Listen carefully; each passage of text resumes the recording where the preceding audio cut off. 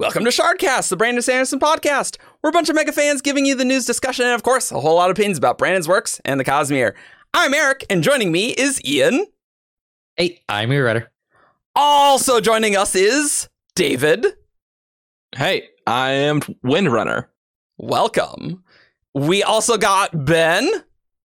Hello, I am Overlord Jeebus. And do I do show and tell now or after? Show and tell now. Yeah. Show and tell now. So I finally finished collecting the Mistborn 10-year British. Oh yeah. Jess has those. Yeah. So this is these are the 10-year hardbacks that they released, which have got this nice, you can see, shiny gloss to them. Only through Golansk. Only through Golansk. So I think I guess European and I guess Australian as well. Oh yeah. I didn't realize it with a 10-year. Like I've seen them and have them, but I just thought, hey, look, pretty books, and didn't even think about when they could have potentially been released. I'm pretty sure they were to celebrate the 10-year anniversary. They were. Yeah. They were. Yeah. Trust you on that. Wow. They definitely have the 10-year text inside for sure. Yeah. And they didn't. So one of my main complaints about the standard versions was that the Hero of Ages cover is just a zoomed in version of the, and I think they've kind of done it again, and I can't tell if it's a joke at this point because you've got Vin on the cover, but she's absolutely tiny. And then you've got Vin on the cover. At least that's like a very dramatic difference, right? Whereas the regular UK covers, it's literally like it was like that. Yeah, and then it's just like way zoomed in, and like you can really obviously tell. Yeah. Yes. Cool. Are yours different colors, like slightly different colors? Because Charles noticed this, how like I think as well of Ascension is very slightly different on the spine. And now that she's pointed it out, I can't not see it. Yeah, I can see that. Yeah, you can see how. Yeah, and it really bothers me because Hero of Ages looks like the Final Empire. So clearly, at least it's symmetrical. You know, you got that going for you. Yeah, rather than just one being different on an end. Yeah.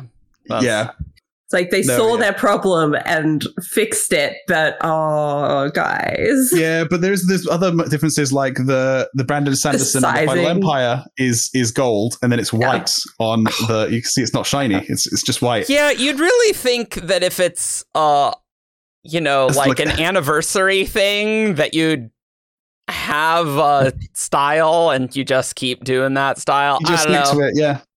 I swear to God, if Brandon starts changing styles for the Stormlight leather bounds, I will be upset. You will actually riot. I'll be a bit miffed. Just a bit miffed. Just a bit miffed. Don't do that. Don't do that, Brandon. Specifically so that they wouldn't need to do that. Also joining us is Jess. Hey! Hi, darling. Hello, I'm Lady Lameness. Hello. Also, those books that Ben was having is in the background of... Oh, hey, they totally are. I thought they were up with you, but we have them up there as well. They're pretty. Yeah, they're nice. They're nice books. They'll be replacing the ones I had on the set before, the white ones. Nice. So I'm happy. Yeah, we have like a nice bookcase downstairs that has all of the like actual nice hardcovers, because everywhere outside of the US actually understands that a hardcover is meant to be a nice book and not just a book. Shade. Jess does not like dust covers at all. You really do not like dust covers. I've had some big rants about American hardcover books, let's say. Yeah. Well, we are not talking at all about Mistborn today. Not even a little bit. But so there's your Mistborn if you want. But what we are going to do, we realized we have never done an episode on Kaladin. So we should probably do an episode on Kaladin. So Rhythm of War spoilers, all Stormlight spoilers. Yup. And we're just gonna go in it. And so maybe, I mean, we've talked a lot about Kaladin on the show, but not like a dedicated episode on Kaladin, right? So what do you all feel about Kaladin in a general sense? Like, let's start way back. What do you feel about Kaladin? He's all right. He's pretty cool. He is the angsty sad boy with the tragic backstory Hence, I absolutely love him. He's the character I think about the least, but when I'm reading the books, he's probably the one I enjoy the most. Whenever I read it, I'm like, man, Kaladin's the dude. And then I'm all like, we go to theorizing about Shallan and Dalinar. When I first read Way of Kings, I had a lot of trouble getting into it because there's just such a learning curve at the start of the book. And it was Kaladin's storyline that dragged me through to a point where I could go, okay, I'm okay now. I know what's going on, and have a vague understanding of who was who in the main character list. But yeah, it was Kaladin's storyline that did that for me in Way of Kings. And if it hadn't been there, if I hadn't connected with it so well, I don't know if I could have pushed through that book. Yeah, I feel like Shallan is more interesting to theorize about because there's still so many mysteries, whereas Kaladin, there's not more mysteries about his past. I mean, there's some stuff with Terra. We don't know about some of the slaves that he freed other than... What about his mom? Well, that's true. Athena's great. But that's not a mystery about so great. Fair. Yeah. It's fair. We the things we don't know about Kaladin aren't the important thing. Oh, for sure. Yes, there's more about Tara, there's more about his time in slavery, but those aren't super we know the things we need to know to understand Kaladin's character. We got the They're full not backstory mysteries first. about who he is. It's not like Dalinar or Shallan where we had to find out more about their past.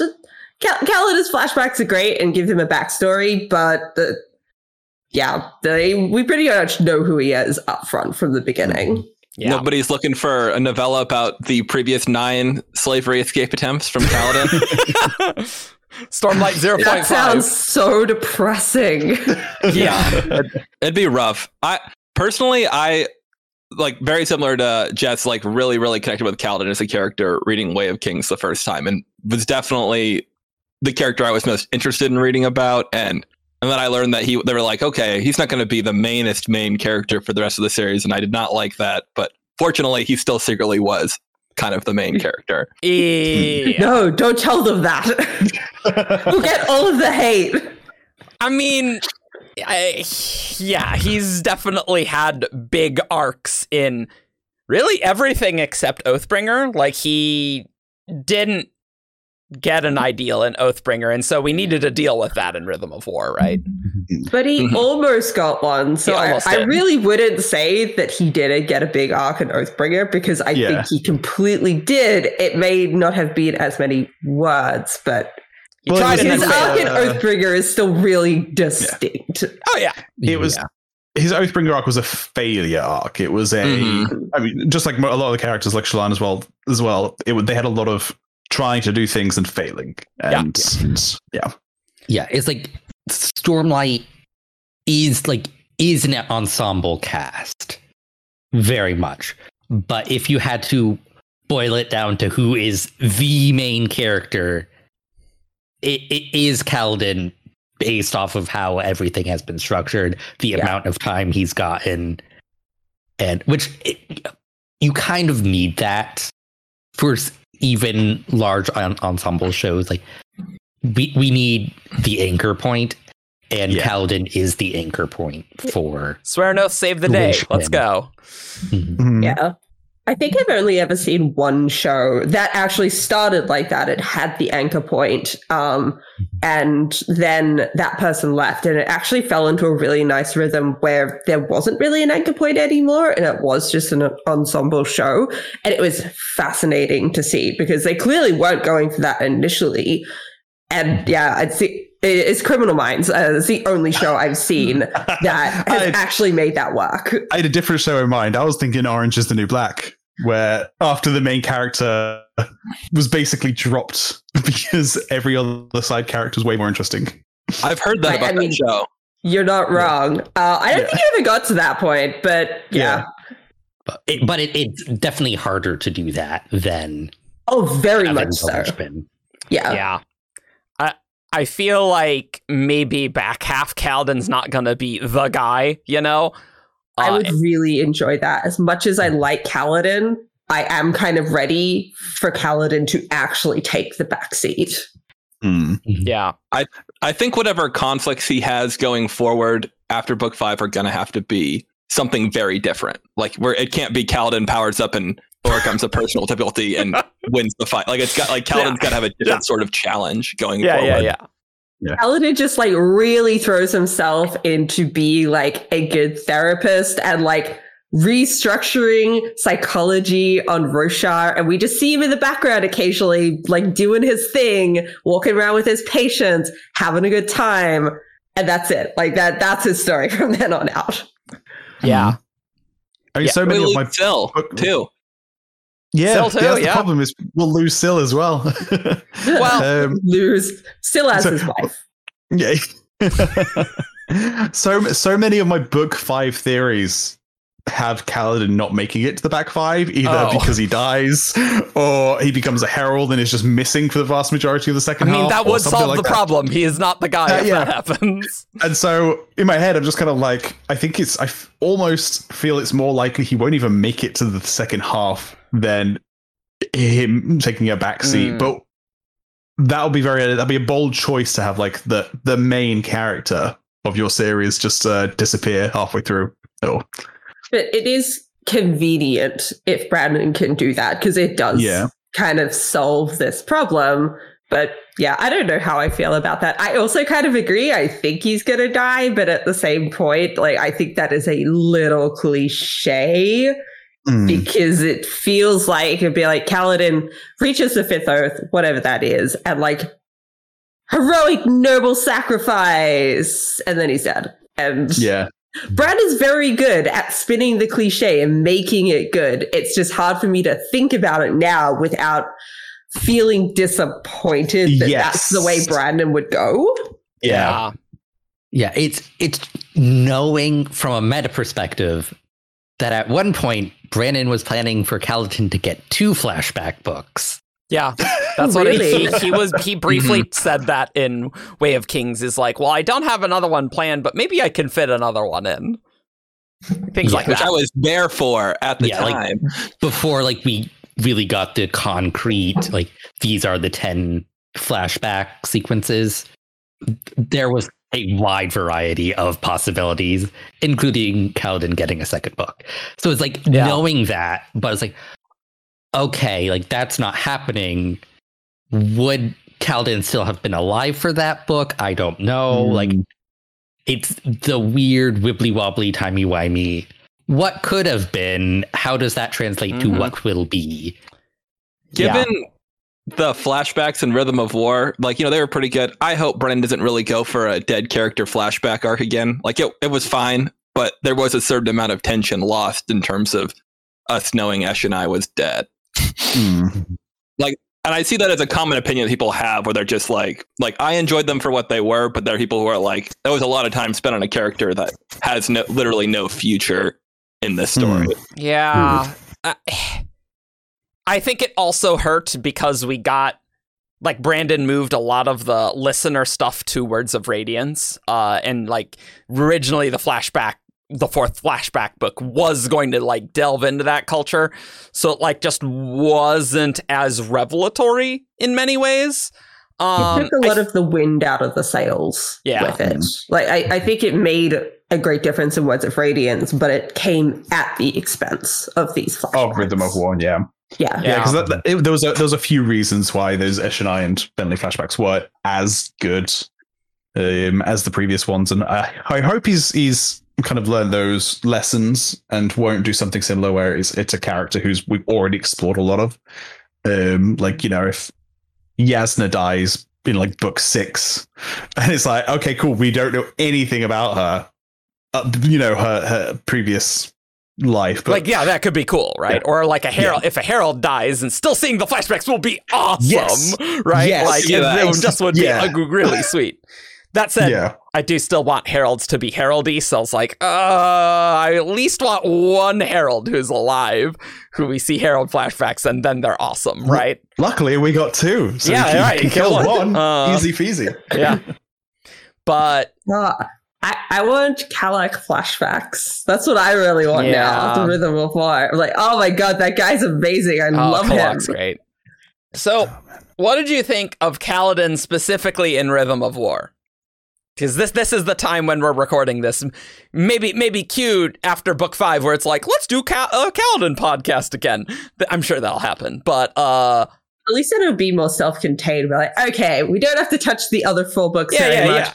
5th book, let's go. Yep. So how was Rhythm of War Kaladin for you guys? It was tough. Yep, it was. Because I don't have depression. I'm a lot like Brandon, where I don't really have the low lows or the super high highs. I'm just fine most of the time. So Kaladin has been very interesting to read about from the depression angle, and this book really shows when you're in a dark place just how dark it can be and how difficult that can be. Yeah, and you just have to keep going and how hard that is. Mm-hmm. Which could be kind of a double-edged sword in that, it's I enjoy and appreciate that Brandon portrays that side of things, and I understand why it might get a little bit either difficult or tiresome for some people. And even as somebody who relates a lot of the time with Kaladin struggles, there are times where I'm like, could this have been condensed, or could the same impact have been reached in potentially a denser section of Kaladin chapters? Because he did get a lot still, even given that it was Navani's book, really. Mm-hmm. Yeah, he had a big arc in Rhythm of War, and no doubt it was Navani and Kaladin, and almost to Venli's expense in a way, but yeah. Mm-hmm. No, yeah. When it comes to his depression stuff, so I'm also the same as I've never had depression or anything like that. But what I found is that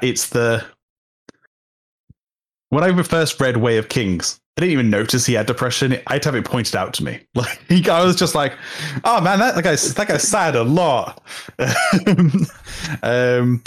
And so having it, what I like is that it keeps coming back, but portraying that way that depression doesn't just go away. It hasn't got a quick fix. It's something that stays with you.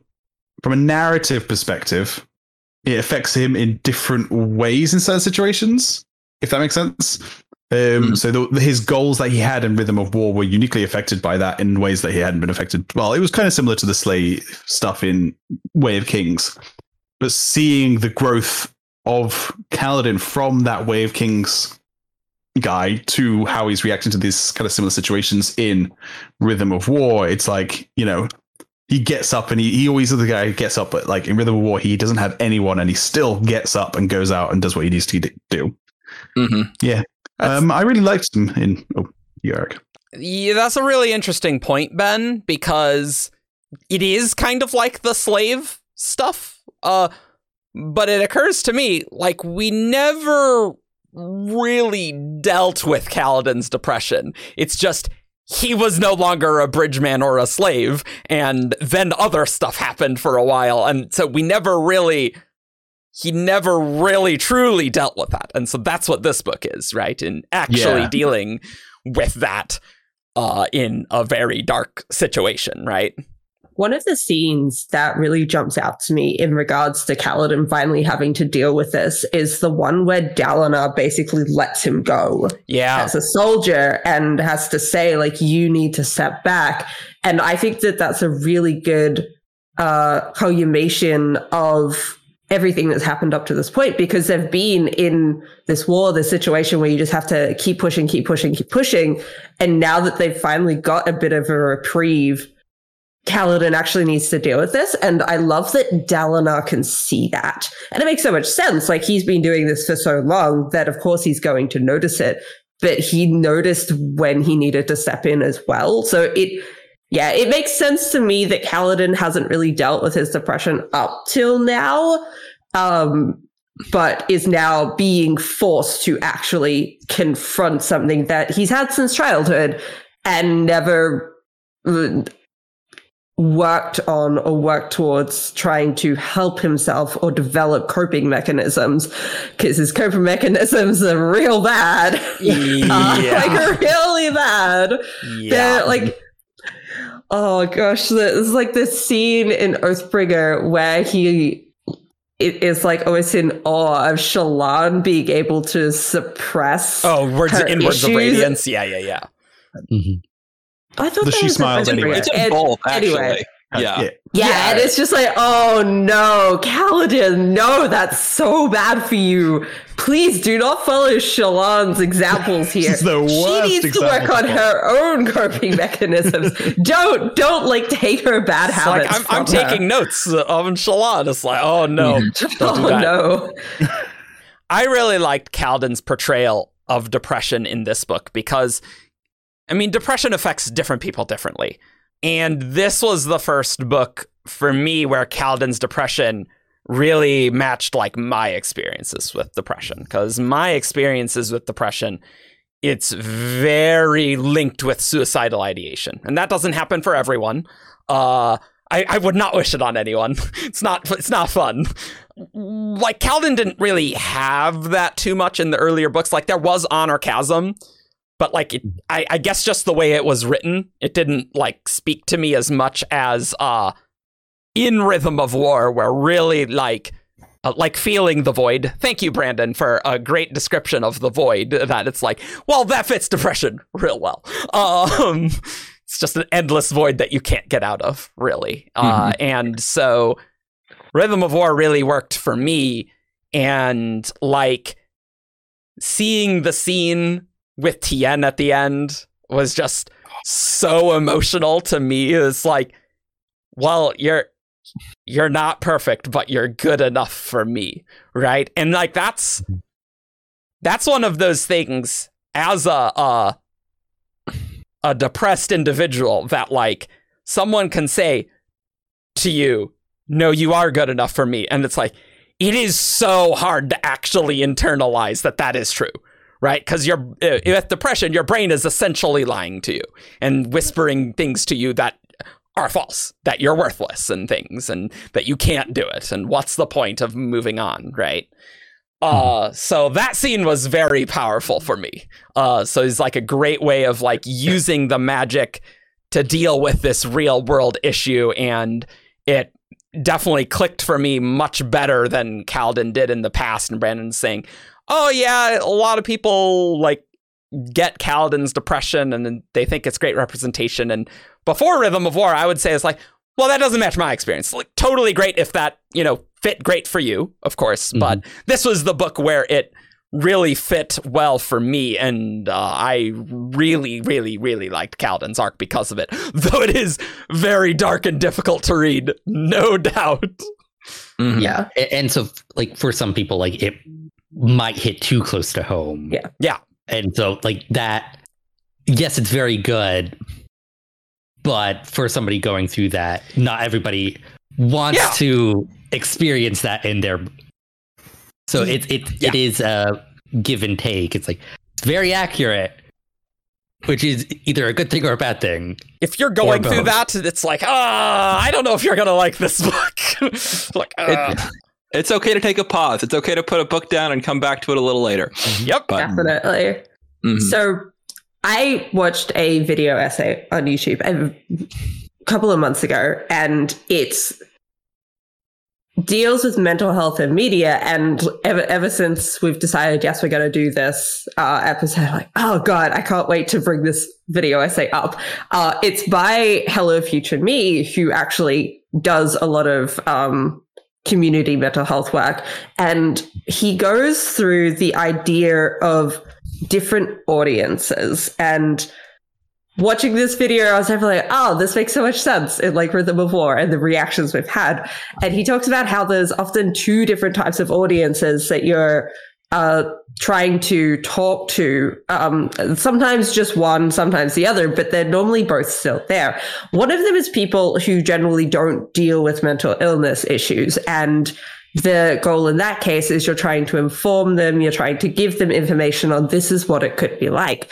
And then you have the other audience that does deal with mental health issues, and you're trying to give them something that they can relate to, whether it be characters or situations, so that they can feel seen in the media that they are reading, watching, whatever.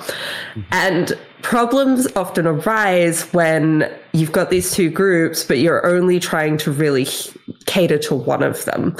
And I think Brandon actually falls a bit more in the middle, where he's trying to cater to people who don't have mental health issues and give them information, but also give people characters that are realistic enough that they can relate to themselves. And I think Rhythm of War, that there seems to have been two different reactions that I've seen to Rhythm of War. There's people who don't have mental health issues, but think Rhythm of War got too dark and tough to get along through. the lines. Yeah, it's like, I don't want to read this. This isn't fun. But then, of course, you've got people who do deal with this. It's like, well, this is what it's like. This is realistic, but it's almost too realistic. Yeah. And when as a piece of media we're consuming, like, as I would fall into that group that's not had to deal with mental health issues and is learning about these things. And as it sometimes could fall a bit too much into that, I've bought this media to consume because I wanted I want to enjoy it, and I'm not enjoying it because it's not that it gets dark, it's that it's because I don't mind things that get dark or things that get sad or get upsetting, because it's why I'm in there. But sometimes it can just get too much. It gets too deep into that, and then and that's when it starts being like, am I really enjoying this? And so and there's lots of reviews and YouTube comments on our video that's like, I had to push to get through Rhythm of War, and I feel like that's that audience, because Rhythm of War with both Kaladin and Shallan really deals with that a lot. Yeah. It's like the scene after Kaladin gets let go, and he's goes back to his bedroom and is just kind of sitting there and breaks down. I really struggled to read that scene because it was too much. As someone who does deal with mental health issues, like, that was too much for me to read, and it hit too close to home. And I remember thinking when I read it, it's like, if this book is going to have multiple scenes like this, then I don't know if I can finish it. And it was fine for me in the end, but there are definitely people out there who have had a lot of trouble reading through Rhythm of War because of how bad it gets for Kaladin, and just how much that hits a nerve for people. How raw that gets, It's like, usually with depression, your brain is lying to you, and you feel this horrific weight on you. In Kaladin's case, it's literally like the weight of Urithiru and the entire world, because if Urithiru falls, it's literally the weight of the world. So it is totally understandable if it's like, this is rough. Even if you've dealt with mental illness, that might strike a nerve. If you haven't dealt with mental illness, it's like, this is a lot. And yes, can confirm it is a lot. Yes, that is totally true. And I do have a criticism, but not criticism, because it's all messy and hard, and there isn't a solution to how to write mental illness in books. But this is another thing that Hello Future Me brings up, is you have to try and balance realism with information with a good story. And something that comes up a lot is this idea of the getting better arc. And Kaladin's going through this, Shallan's going through this, where their story is about them getting better, and it's probably going to end there. Like, they're still going to have their issues, but it's okay. Now you're doing X, Y, Z, and you're better than before, and that's it. That's done. But that's not how it works. And that's not what people go through most of the time. Some people do, and that's really good for them. But a lot of the time, it's the one step forward, two steps back, or like really struggling to move forward to then go further back than you were before. It's a lifelong struggle. But that doesn't make a good story.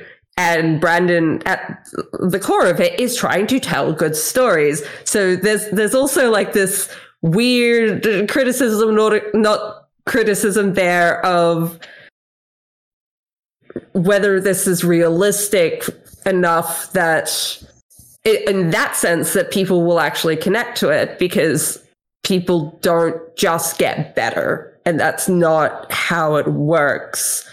Mm-hmm. But Brandon's also not just catering to people with mental illness. He has to he also has to provide a piece of entertainment, for people, giving him money. Yeah. That's interesting you say that, because I feel like a lot of the criticisms I see are people who are saying like, oh, well, he should have gotten over it by now. And people are saying, no, what Brandon is portraying is people not getting better right away. Yeah. And I guess I would say that like my hope and expectation for Kaladin is not that like the promise at the end will be like, oh, Kaladin lived happily ever after, having conquered his depression and PTSD. But Kaladin continues to struggle and will like use his new tools, but hopefully his darkest days are behind him, and that he'll never quite hit this low again while continuing to struggle. Yeah, in various points. That's just what I was thinking. Like to see. He can still have scenes where it's like, well, things suck right now, but we as a reader can be like, well, at least it's not like this other time. Yeah. I just wanted to like learn some healthy coping mechanisms and build up a support network, and he's getting there. And like, I think Adolin does so much for him in those really dark times, and that's what he needs. So that's what I want for him. Just like build a good mental health toolbox, Kaladin and Shallan. That is perfectly described by like the first ideal, journey before destination. It's not reaching that point of like he's better now. It's continuing along that path of becoming better, of taking the next step. The next step, like finding the coping mechanisms that actually work for him. And there's not like an end. Building. Like it's always putting the next step forward. And when you think about it like that, I don't think Brandon's going to fall into the trap of like, Kaladin's just all better and we never need to see it ever again. And that will probably annoy some people, right? Like that will annoy some readers who are like really tired of reading about Kaladin's depression. And like, though I get that, at least with me being, having mental health, like, hopefully you like Kaladin enough that it's enough for you to push through, because you're probably going to meet people who you might really care about, who it's really hard to be with them for a long time, but you need to be as supportive as you can. I mean, obviously Kaladin's not a real person, so that doesn't really matter. If you're not enjoying a piece of media, it's okay to put it down. It's okay. I just wanted to give a recommendation to a lot of John Green's books if people are looking for a story that is about someone who has mental health issues, and like that's what the story is about. And it's like really trying to cater towards the group of people who could relate to this person. And particularly his most recent one, Turtles All the Way Down, deals with a girl who has OCD, and John Green also has OCD. So a lot of it is his experiences, and it's both a really fascinating look into a mental health condition that often gets mischaracterized, but he does a very good job at portraying what it's actually like. And even as someone who doesn't have OCD and has other issues, like I really appreciated reading that book. So just wanted to give a shout out to great author John Green. Yeah. He's pretty good. That reminds me. Yeah, he's sponsored us on the podcast before. No, that was Hank Green. That was his brother. Oh, yeah. Okay. Well, still, regardless, thanks to them. They're both. I mean, I'm pretty sure they co-run the company. So technically. Yeah. Jess, that reminds me. because you were just saying, John Green struggles with this and, put that in the book. I gotta give props to Brandon. For someone who doesn't deal with depression, he did a damn good job of doing that. And that cannot be your cup of tea. And I think that's reasonable to a point, But damn, he really did that well. He said that, his wife struggles with that. So, yeah, I think he really nailed portraying depression. And because it is so well done, then that's what can make it exhausting to some, right? Like, yeah. And we're talking a lot about the depression here, but I think it's accurate to say that Kaladin also does have PTSD, which is a pretty unfortunate combo for somebody who's already dealing with so much. Yeah. And it's nice that, there is a book about, the apocalypse in a sense, right? And it's like, our characters are not okay. We are not okay. We've gone through a lot. And even before the True Desolation started, Kaladin was not okay. He was not okay at all. It's like prior to Rhythm of War, Kaladin has, and it's not called this anymore, but closer to what used to be described as melancholy, where it is more of that low mood without necessarily like the major downward depressive episode swings. Right. And I think it is the PTSD that really starts kicking in and combining with the underlying issues that he already has that starts making it so bad. Yeah. Yeah, totally understandable if you were a reader and you did not like Rhythm of War because of that. The reason why I said up to a point is that there are also other people who are like, just get over it, Cal. And it's like, that is not a realistic portrayal of how this works. Like, it just is not.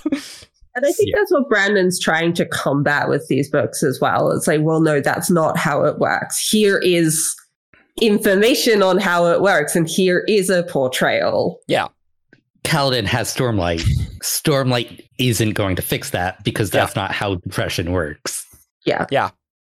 I love the conversation with Teft at the end of Oathbringer, and this is more about Teft than Kaladin, but how he finally acknowledges it's like, well, being a Knights Radiant, saying these ideals, it's not going to fix my problems. And Kaladin responds with, no, it won't.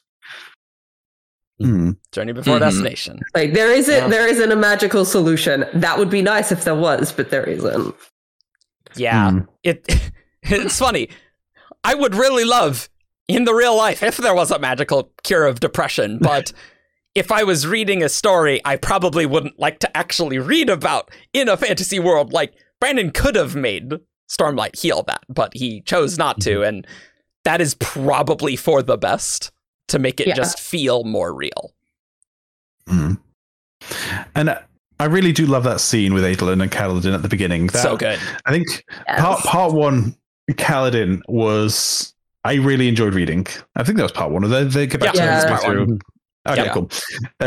So that part one, Kaladin, I think is my favorite part of Kaladin's story in Rhythm of War, because it is just that it's the initial fight, and then it's him go back, and it's him being told by Dalinar, hey, you need to take a step back, and he hits that, and then Adolin comes along, and I'm like, it's pretty much one of my favorite scenes in the book. Is like, it sticks out of my mind as like such a good character moment for both of them, because it shows Adolin as a character, and it shows Kaladin's learning that, when Adolin says, you tell me that like you're okay to be alone right now. And then Kaladin just he can't, because he knows he shouldn't be, and so it's like, let's go get a drink. Yep. Come on, let's go to the pub. Let's go to the pub. Everything exactly. Everyone needs an Adolin in their life. Ben, that scene though. That scene is so real for anyone struggling with depression, because it's like depressed people is like, oh, I'm fine, and then when someone like actually gets like, no. Are you fine? And it's like, no, I'm not fine. It's like, okay. Like, that is very realistic right there. Yeah. Such a good scene. While we're talking about part one, I do really like, whatever you end up thinking of it, I think it's a bold decision from Brandon to take what is our action hero prime character and go, or pulling you off the front lines. And it's undone a little bit with the fact that he still has to do a ton of fighting after that. But seriously. But like the promise at the end is that Kaladin is heading towards a point in time where he's not going to be a fighter anymore. And that's something I've not seen in a story with Kaladin like characters before. There's never been a moment where they're like, and actually this wasn't healthy for them and they needed to be done with this. Yeah, seriously though. Yeah. Yeah, it's bringing back, like, he was trained as a surgeon. Mm-hmm. He just but happens to be very good at killing people. And it's interesting, like, having this conversation, like, in terms of Kaladin being a real person, but also, like, and part of that I definitely think was in Brendan's head, but part of it is also the writerly. It's like, oh, Brendan had to take Kaladin off the front line so he could be in. So he could be at Eurythera to fight more. Weird, like, there's multiple reasons why these things are happening, and it's not. I don't know. It always almost makes me sad that there are these other reasons, where it's like, oh, it's not just because Dalinar knows, like, Kaladin can't be on the front lines. It's because Brandon knew he had to do it. He had to be in. So it's just like, these aren't real people. So it's like, oh. I guess he still could have, like, been like, Kaladin, you are Navani's protector, though, or like he could have come up with a different justification for leaving Kaladin behind if he had so wanted to. Yeah, and I thought Kaladin not being, like, a soldier in part 2 when he's back with Lirin. Oh boy, we gotta talk about him and Lirin. Yes, like, we do. Those part 2 scenes aren't fun. Kaladin is not enjoying himself doing this. We see him care a lot more about, you know, the people who do have mental health issues rather than being a surgeon with Lirin. And so it was just a very interesting way to do it. And even though part of it is, oh, Brandon wanted Kaladin in the tower for, you know, to save everyone in the end, at the same time, it does make it a lot more compelling that he wasn't just, like, in the soldiery area, like, fighting back against the initial invasion. And that's just not what happened at all with Kaladin. Like, he was trying to not fight. And that was, it just made things very tense that he, like, didn't have support from the other soldiers, and also, you know, just didn't die, like, in the initial assault. So that was also nice. But immediately. Yeah. I do wonder where Brandon's going with Kaladin's character for the next book, because the next book seems very short timeline wise with the 10 days thing, and it very much felt like Brandon was setting up for Kaladin to move back to that surgeon role and away from being a soldier long term. But that doesn't seem like it's possible in the next book. And we were talking before, it's like, well, what if Kaladin just dies in the next book? And it doesn't, I don't think it's a dropped thread, but it feels like an almost like a disappointment to put this forward as another potential and then not continue through with it long term. So maybe if he does live, he definitely goes back to being a surgeon, which would kind of be nice. Or at least a mental health surgeon. You know, like he's a therapist or something. Yeah. I think my opinion on that, Jess, it'll be a lot dependent on how much of what Dalinar said to Kaladin at the end of the book is true. And like, if a lot of Kaladin is Kaladin trying to help Ishar and doing stuff with that, then I'd be like, okay, that's still really Kaladin doing what he said he was going to do. But if it's a lot of Kaladin goes, he's crazy, and then he has to fight a bunch of the Shin, like, probably less so. Oh, yeah, it's so tricky. I love that he's going to Shinovar with Szeth. I'm so excited. I'm so excited by that. I wish Lift was along for the ride as well, because that would be incredible. Hey, she still could. Yeah. She could sneak in last minute. That's totally a Lift thing. Like, I distinctly remember we were trying to do Rhythm Stormlight 4 predictions because we didn't know it was Rhythm of War. And I think we said, oh yeah, they're going to try and take back Alethkar. And who to send? Well, the two best fighters, Kaladin and Szeth. And I'm like, I'm actually really excited that we're at least still getting There'd be such a conflict there. I can't wait to see their interactions. Go do some mental health for Szeth too, because he really needs it. Wow. Needs it. Holy crap. I can imagine them, they just fly into shit and then Kaladin's like, Szeth, do you want to talk about anything that's happened to us in the last couple of years? And Szeth's just like, no. Maybe you should, though. Silence for the next several days, please. Kaladin's like, did I kill you or did you fall into the hive storm? I don't remember. If listeners, if you don't know, Brandon changed the ending of Words of Radiance. Originally, Kaladin sliced off his hands so that Szeth would drop the honor blade and fall. Other way around. He slices. Yeah, originally he sliced him through the body and killed him immediately. Oh, right. Okay. And in the new version, he quickly diverts his blade and just slices his arm. Yeah. That would be funny if Brandon could make a meta joke about that. That would be funny. Yeah, I know. I want to see what Kaladin thinks about Szeth, because that's my frustration with Szeth, is that Szeth is this person who slaughtered the entire world and is just living there now, and everyone's like, hey, how's it going? Yeah. Like, what does he think? Is he like okay with it? Navani is not okay with it at all. Except for the end of Oathbringer, but she's like, you can guard me. It's okay.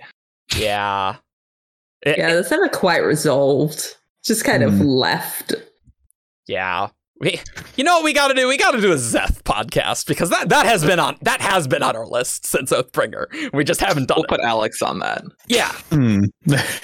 Yeah, I hope before Book 5's plot kicks in that we get some just Szeth and Kaladin like trying to bond, or just something, where we set up how they actually feel about each other. Because honestly, I couldn't tell you how Kaladin feels about Szeth, or the other way around. He probably doesn't like him very much. Either way, I don't think it's like super positive, all things considered. It's but is it like, does he think about him often, or does he just kind of, does he worry that the assassin in white is sitting in the Tower of Ethereal all this time, and like, does it play on the back of his mind? It's never mentioned, so I don't know how Kaladin feels about Szeth. So.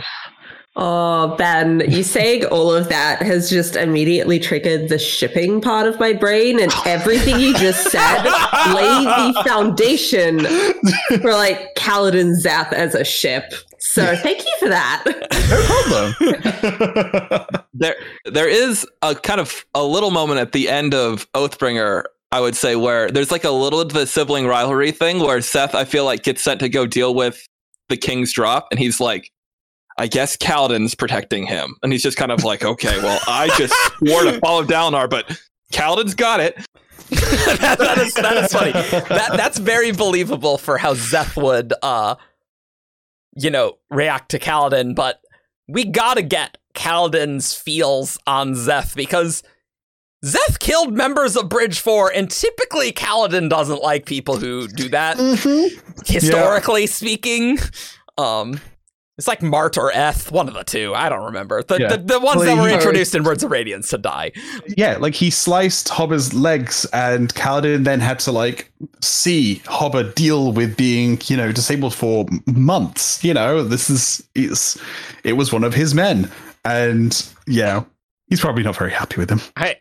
I'm really excited to see that. Like I can't imagine it's going to be like a super positive experience. Like Szeth will probably be like, well, I do what I'm told. That's what I'm doing. That's what that sounds like, by the way. Also, the fact that it's Skybreaker versus Windrunner. Oh, yeah. That's good on like a meta level, too. Syl is going to have some opinions on the high spread. I'm sure. Yes. Oh, yeah. I wonder if we'll actually like meet Szeth's high spread, because I don't even think we have a name for them yet. He has not chosen to share his name or bless Szeth with his name. Or even a regular shard blade. Like, what is going on with that? We got to get all that.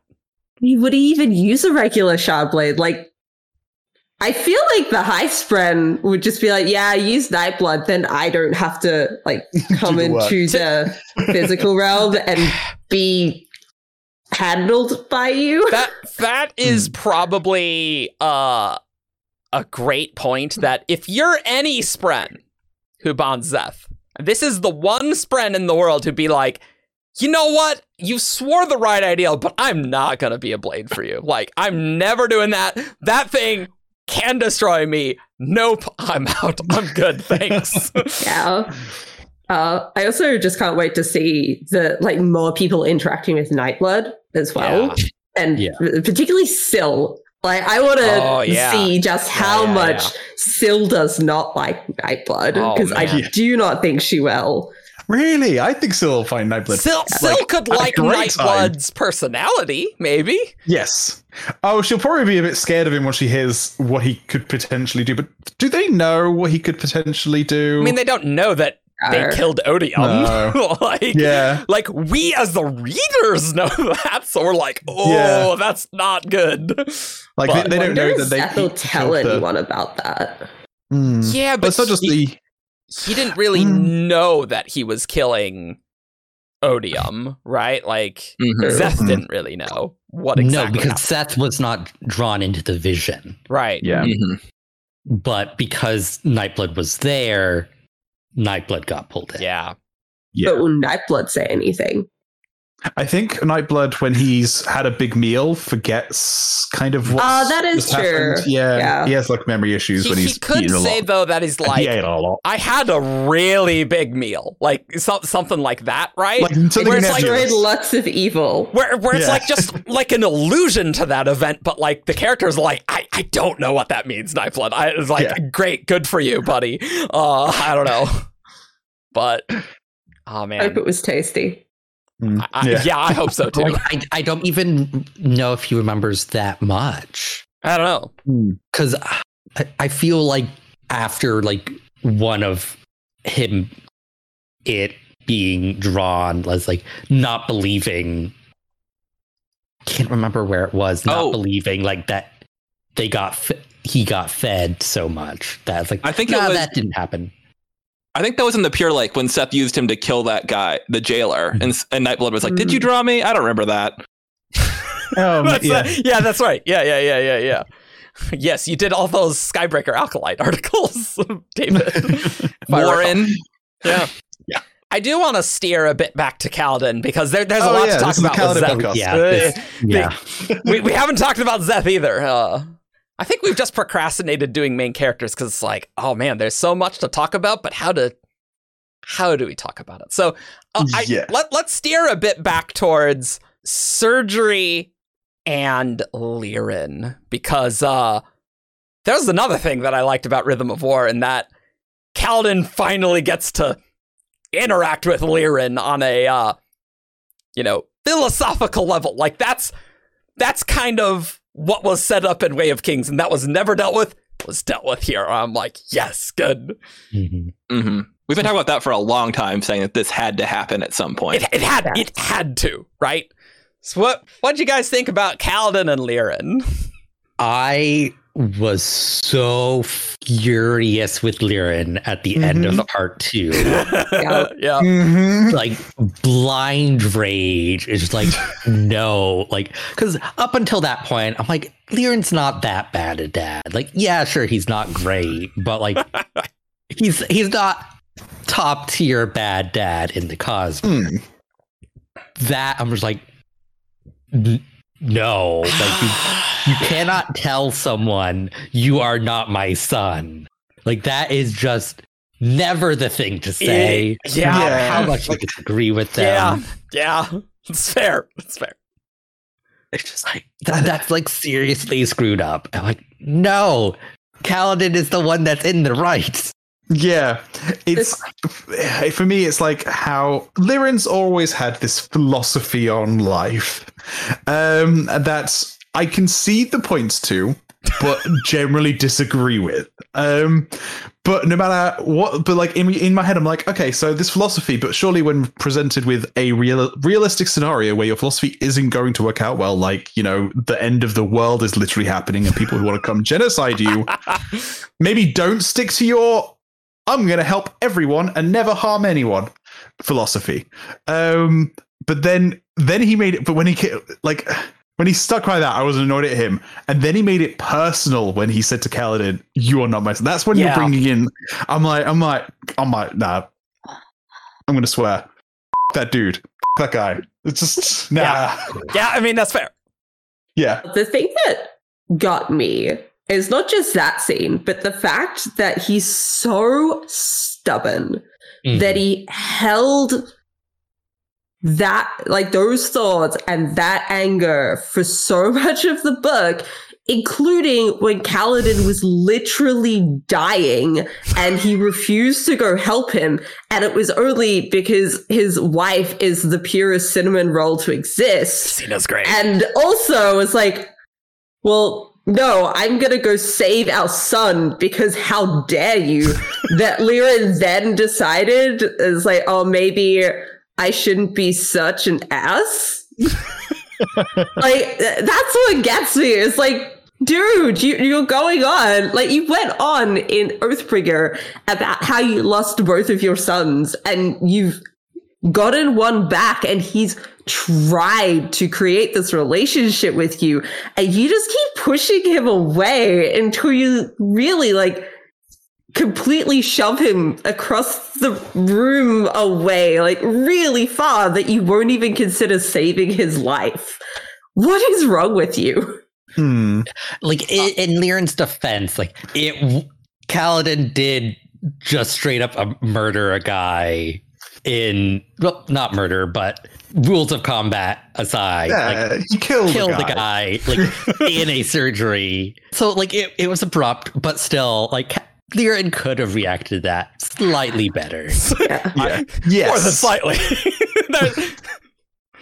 I'm going to come in as a Lirin defender here. Not too strongly, but an intermediate Lirin defender. Just for the sake of fun. I will say that I think that I come from lucky enough to have like a very unconditional love family. So I do not believe Lirin is doing a good job as a father here. Totally agree. Lirin and Kaladin are so similar, and their only difference is whether or not they believe that a person can take a life. And there's a great moment in part 2 when, like, right after Kaladin kills that guy, and Lirin like screams at him, "I swore oaths," and that's Kaladin. Like, he swore an oath to do no harm. And if in a different world where Kaladin is protecting someone and Lirin thinks, "Oh no, we have to sacrifice this person for the greater good," Kaladin would have a very similar response, I think. And so, and I also will say that Lirin was just kind of, when they asked him to come heal Kaladin, I believe he was pouting a little bit, because his scene is like, "Are you really not going to go get your son?" And he's like, "No, I'm going to go heal him. Although I think he'd do better if I brought him back here, because I don't know if I have the stuff to save him if he's in a coma right now, if I go to him." But I think he's playing it up, and I do not believe Lirin would have let Kaladin die regardless of what he said right in the very first moment. It's like part of the issue is Kaladin and Lirin are very similar in certain ways. There's a great piece of fan art that I don't remember who did it, but it's a comic scene of Dalinar meeting Lirin. And it's like, it's like, yes. Like, I can't remember like exactly how it goes. I'm but it's actually going to go into WoB mode so that we can show this off. I know exactly what it was. It's like, I don't see the family resemblance, and then they do the same and it's face. Like the two of them like backlit and like you can't see their faces. And then it's like, oh wait, and it's just a close-in up of both of their faces, and it's just like the exact same scowly, like I'm disappointed in you expression.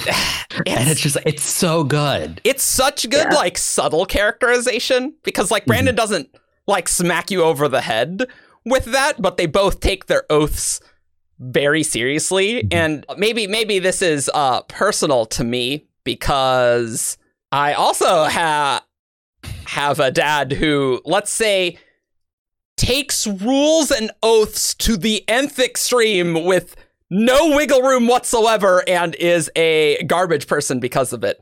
But, you know, maybe that's just me. But Lirin is almost, in a sense, a good way of thinking about how honor is not always the best plan, right? Like, just because you swore an oath doesn't inherently make it right. And they, like, even Dalinar is like, no, saying an oath is what makes it right. I'm like, I mean, but that's not always true, right? Like, that is not always true. I mean, usually, sure, but maybe don't do that to your own son. Like, it gets into that honor versus odium thing, which I really like.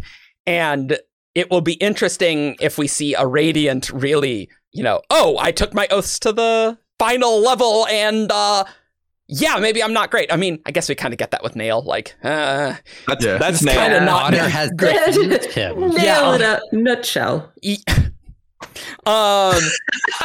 But so glad people got that joke. Yeah, no, Nail's nuts. It's great pun. So it's just interesting with Lirin that he just really encapsulates like, no, I made an oath. That's what makes it right. And how dare you just confront that. And he does not like doing that at all. Yeah. I will say, I do think, I just want to clarify, I do think that Lirin is justified in being incredibly angry at the end of part 2. Like, he does have these pacifist views, and Kaladin is very well aware of that, and Lirin loathes violence and killing, and like, someone is killed directly in front of him in Lirin's safe space as well. Like, his surgery is his sanctuary, and I can very much see why he is so angry about that. I just think the way that he goes about that anger and like the direction that he channels it towards Kaladin, I think there's problems there. But yes. I do think that Lirin is justified to be angry and very angry at Kaladin in that moment in time. And I would agree with you. And that's why I do like that Lirin doesn't necessarily change his mind, but becomes open to it at the end. Yeah. And a large part of that is Hesina smacking him upside the head and like being the ray of light that Hesina is. That interlude was so good. Wonderful. So good. And because she does love Lirin for being Lirin, but she can also acknowledge sometimes Lirin is too much Lirin. Yes. And that's certainly Jess and I, where Jess is like, Eric, that was just, tone it back a little bit. Yeah. It's like, good call. Good call. and part of that is also Lirin, like Kaladin, is very stubborn. So like he made his decision and like he wants to stick to it. And like he doesn't want to see like, all the people like with the Shash brands on their painted on their foreheads are just idiots. Like, but once he gets to like hear them, it's like, all of you believe in my son. Maybe I should too. Maybe you should. Lirin. Maybe you should. And like he also paints the brand on his forehead at the very end. And like that was such a great moment to show that switch in his thinking and the belief that, because I think Lirin did always believe in Kaladin, but he was just so resistant to the way Kaladin was going about things. And to see Lirin give a little bit of ground to try and find that compromise with his own personal values was really powerful. Yeah, it's the, I still don't agree with you, but I'm going to support you anyway. Yeah. Good. That is what Lirin's arc needed to be. Like, you have these, it's like, we could, it's the end of the world, so, we can give a little bit and be supportive of, your son.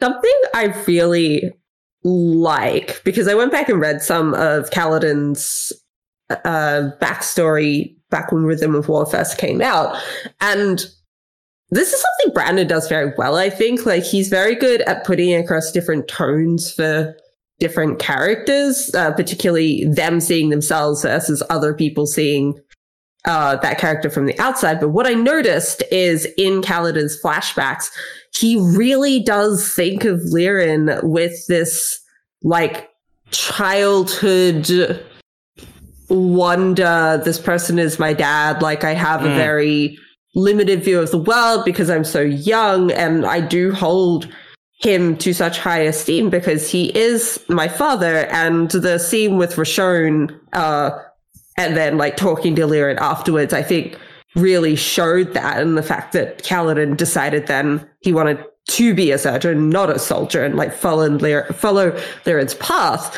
But then we get Kaladin as an adult seeing Lirin, and it is different. Like, he is viewing his father from a much more critical perspective because Kaladin has gone that route of the soldier and his views have changed. So I just love that Brandon is able to write that in a pretty subtle way.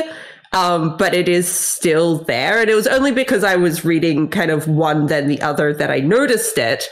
But that was cool. Mm-hmm. Thinking about this, like, this is like some of Brandon's most subtle characterization that you can pick up on, I feel.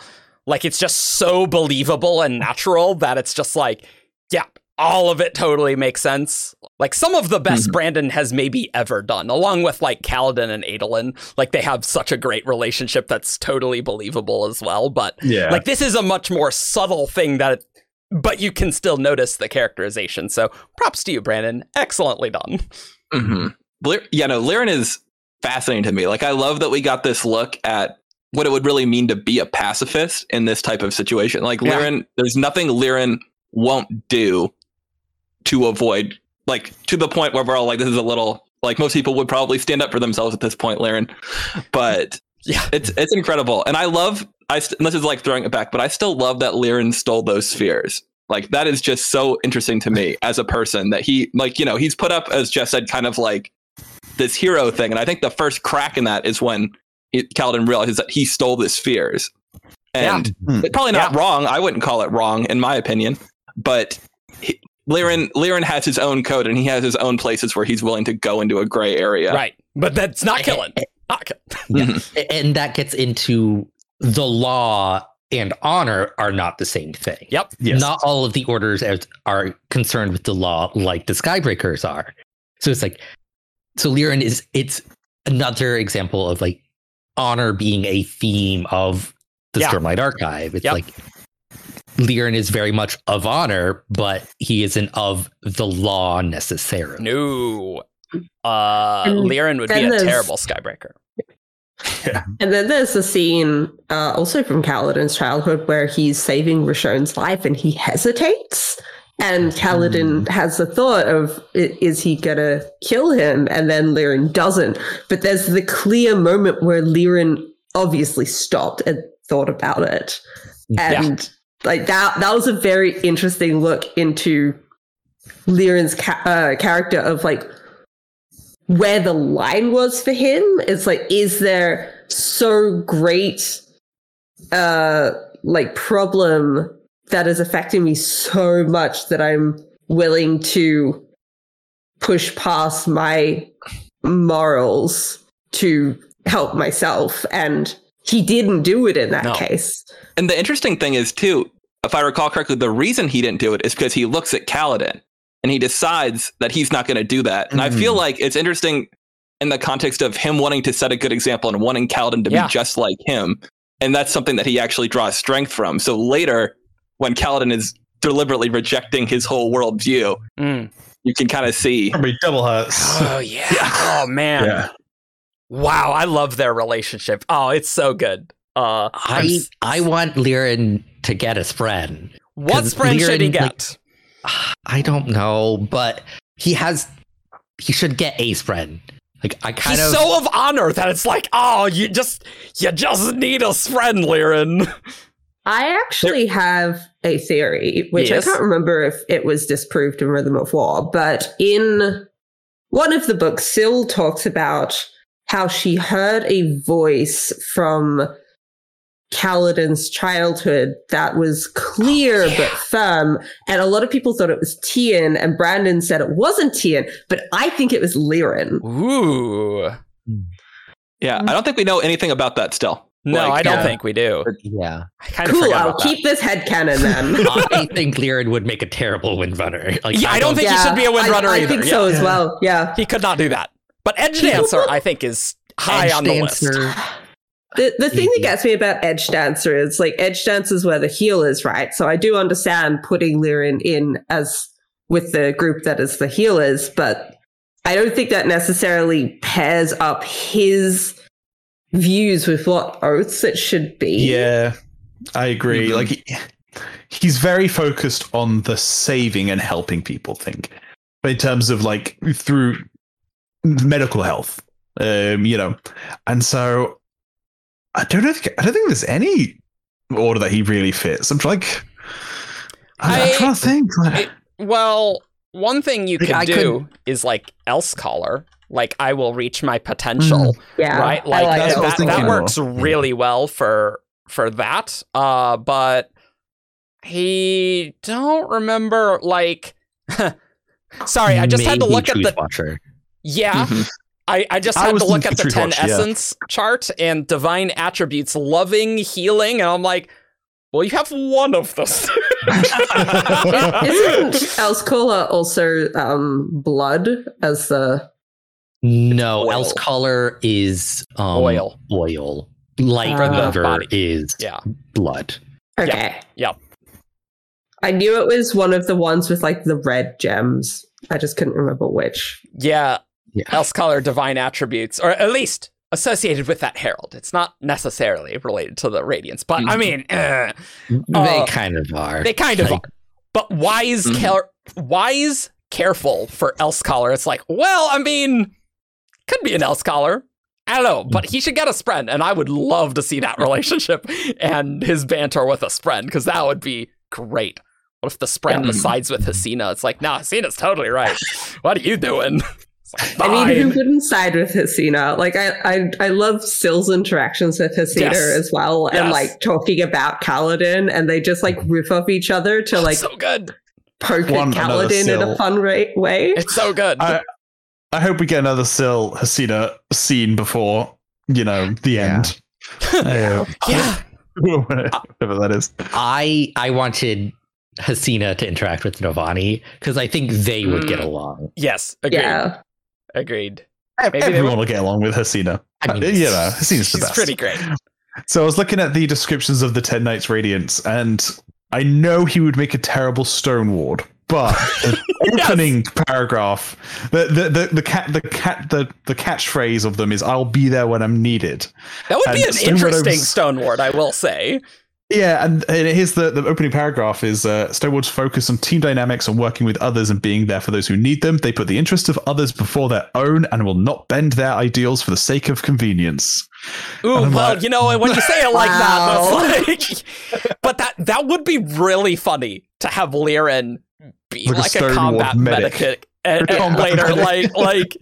That would be such a nice reversal, and like when you just read that, I was like, "Oh crap, yeah, that does kind of fit." Yeah, I think certainly there does exist a Spren that would be interested in Liren. They might be an imperfect fit in some ways, like Venli is, or someone that's making it work. But Liren is. There's a Spren out there that's gonna be like, "Oh, this guy is cool." He's definitely of honor. No one could say he's not. He will say his oath. Yeah. He will keep to his oaths. That's. I bet Wendell would have liked Liren if he was gonna. I bet Wendell would have gotten along with him. Yeah. Liren better survive to. Oh, what if it's like old Grandpa Liren being a Stone Ward healer? That sounds incredible. Let's be honest. That'd be the best. One final note on Liren is that Liren had another son named Tien, who was also very important in understanding Kaladin, and who had one of the best scenes in Rhythm of War. Yeah. The scene that does make me cry when I think about it too much. Yeah, me too. To this day. Yeah. Read it multiple times, cried every single time. Oh gosh. Yeah. Yeah, and Brennan like usually can't get me to be emotional. That scene, because it's the scene where Kaladin is falling through the storm and Dalinar commit suicide. That's what Kaladin was doing. Yeah, he jumped. Connects Kaladin to himself and sees a vision of the spiritual realm. Sure, and it's like the day Tien died, but not, and Tien is an adult and he's a kid, and it's weird and it's awesome and it's beautiful. Yeah. Wow. It was painful to read, but it was so good. Like I picked up on it like the first paragraph. I'm like, Brandon, what are you doing? Because like I knew it was. I picked up on it straight away as well. As soon as like, he was on a tent on a battlefield, I was like, oh no. Like, don't you do this to me, Brandon. And I'm so glad he did. Like, it's just, how dare you? It's the connection with like Dalinar and the Stormfather doing that, and then the Tien stuff. Like, it all just comes together so well. And oh man, like that, like Dog and the Dragon is also great for Kaladin's like progression with like, no, you will be warm again. I know things suck now a lot, but you will be warm again. But the Tien scene, oh man, that kills me. And the fact that like Tien had such an impact on Kaladin, like the fact that he did the Katniss Everdeen I volunteer as tribute to follow him to the army, and then like has blamed himself for Tien's death since it happened. He blamed himself for Tien being separated even before that, and tried so hard to like get them back together again, and it just didn't work. So this feels almost like closure in a way, because I know there are varying theories of how that dream sequence worked. But to me, a lot of it came from Kaladin, and like this was the part of his brain that knew what he needed to get through this, giving that to him in a way that magic could supply. And that gave him enough of a push forward to then go on and do the fourth ideal, save his father. And I just love that it all tied back into this guilt over the loss of his little brother, and how that ties into presumably fixing some of the not quite broken, but like damaged bonds he has with the rest of his family, and how that's going to move them forward. Because it really felt like Lirin also feels guilt over Tien's death and like losing both of them to the army. And now this is the time for them as a family to begin to heal. And the fact that that comes from that same source that really drove them apart in a way is a like really nice circular resolution. Yeah. It's like Kaladin's releasing his guilt. The slave brands disappearing are weird, and I want to talk about that, but like there is that change where he's like, and that's what the fourth ideal is about, right? This is what I was going to say. Is I think we said on a predictions podcast for Storm Knight 4 was, do we think his oath about I have to accept there's people I can't save, is that person he can't save going to be Lirin, and is Lirin going to die in this book? I thought he was going to. I thought he was so strongly. Yeah, we had that idea, Jess. Yeah. And it turned out, and then what it was is it ended up being is like, we already know the person he couldn't save, and it was Tien. Tien is the person he accepted that he couldn't save when he said his fourth oath. Yeah. But I also want to point out that Tien was also very important to him swearing his third oath. Yeah. And it's the realization that Elhokar is Tien. It was Dalinar's Tien. It's like, it's not his fault that he's not good at what he's doing, and like he shouldn't just be sacrificed. Yeah. And so so it's also the third oath is Kaladin realizing it's not Tien's fault, and the fourth oath is Kaladin realizing it's not my fault either. Yeah.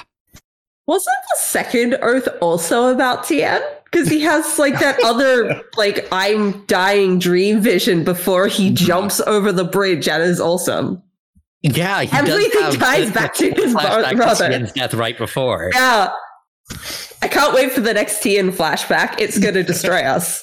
Yeah, like what's number 5 going to be? Yeah, what is number 5 going to be? Like, we'll get to that. We'll get to that. Yeah, but I still always think about the slave brands disappearing. Like, that's a interesting aspect, because like, let's not talk about the Cosmere, what's going on with that Tien vision, because let's just put it in a box.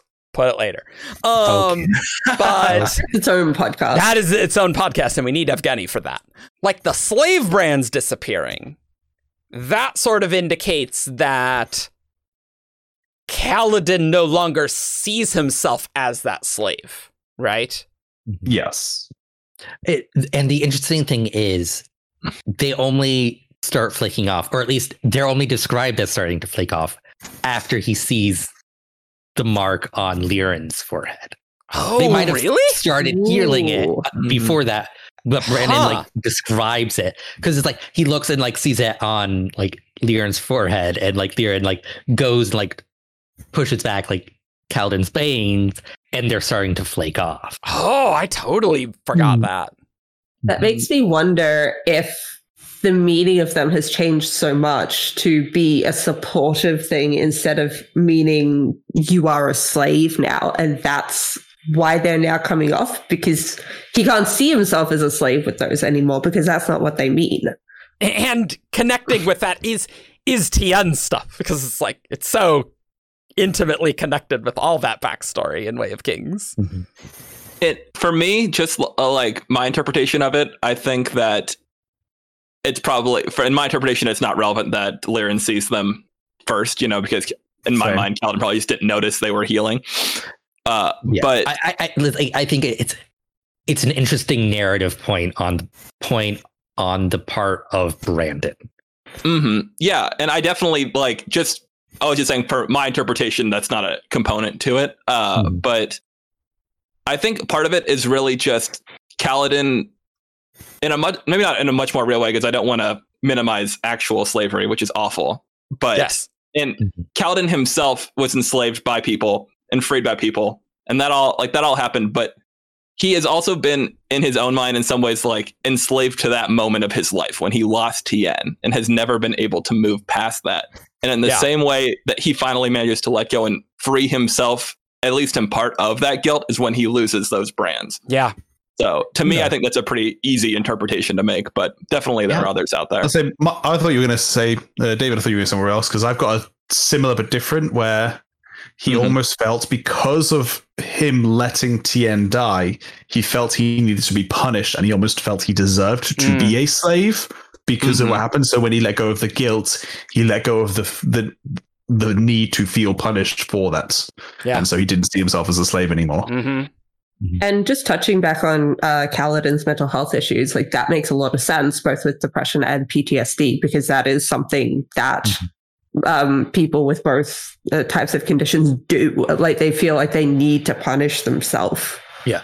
Yeah. Because it's not just letting go of the guilt of failing Tien, it's failing like all the people in his squad that Amaram killed. It's like it's all of that. All the other squads too. And all the other squads and all the other groups of miscreants he gathers together and the wall guard and Yeah. And Elhokar, you're totally right, Jess, because that's what's ever since Oathbringer, that loss of Elhokar and that freezing up. We had to deal with that in Rhythm of War. I love that he even at one point was like, I can't believe Elhokar did this to me. Like, it was Elhokar, and I'm still so messed up by it. Yeah, no, that does make sense. I do like the chapter right after the Tien scene where it's just called Reborn, where like Kaladin's kind of reborn, and like that's such a good chapter title, and he's glowing a light. Kaladin's really turned a corner. Like I really like connecting back with what you said earlier, Jess, about how this is the getting better arc, and we don't want just to magically be better. This was a good way of using magic to confront depression. Hard to say in a realistic way, because I mean it's not, but like it's a nice way of using Cosmere magics to get Kaladin to confront that, and without fixing it. Kaladin still needs to truly believe what he is saying there, right? To say the fourth ideal. Yeah, it's not realistic, but it is genuine. Yeah. That's a good word. That makes a bunch of sense.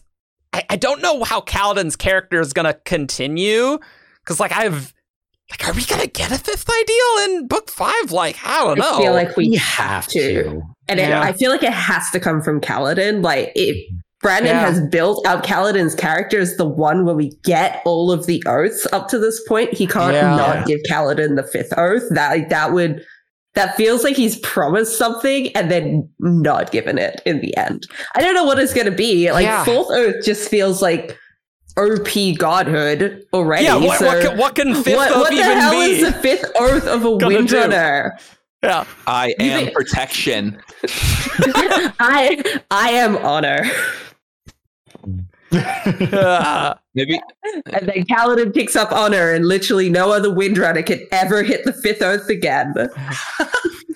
Well, they keep talking about the power of the greater oath, so maybe Kaladin will get to the 5th ideal, and they'll be like, "This is why we didn't want this to happen." Yeah, but break the glass ceiling. See, part of me doesn't want it to happen in book 5. Like, if Kaladin survives, then like it doesn't need to happen in book 5. Like he's just done so much character development. Are we going to get another ideal in 10 days?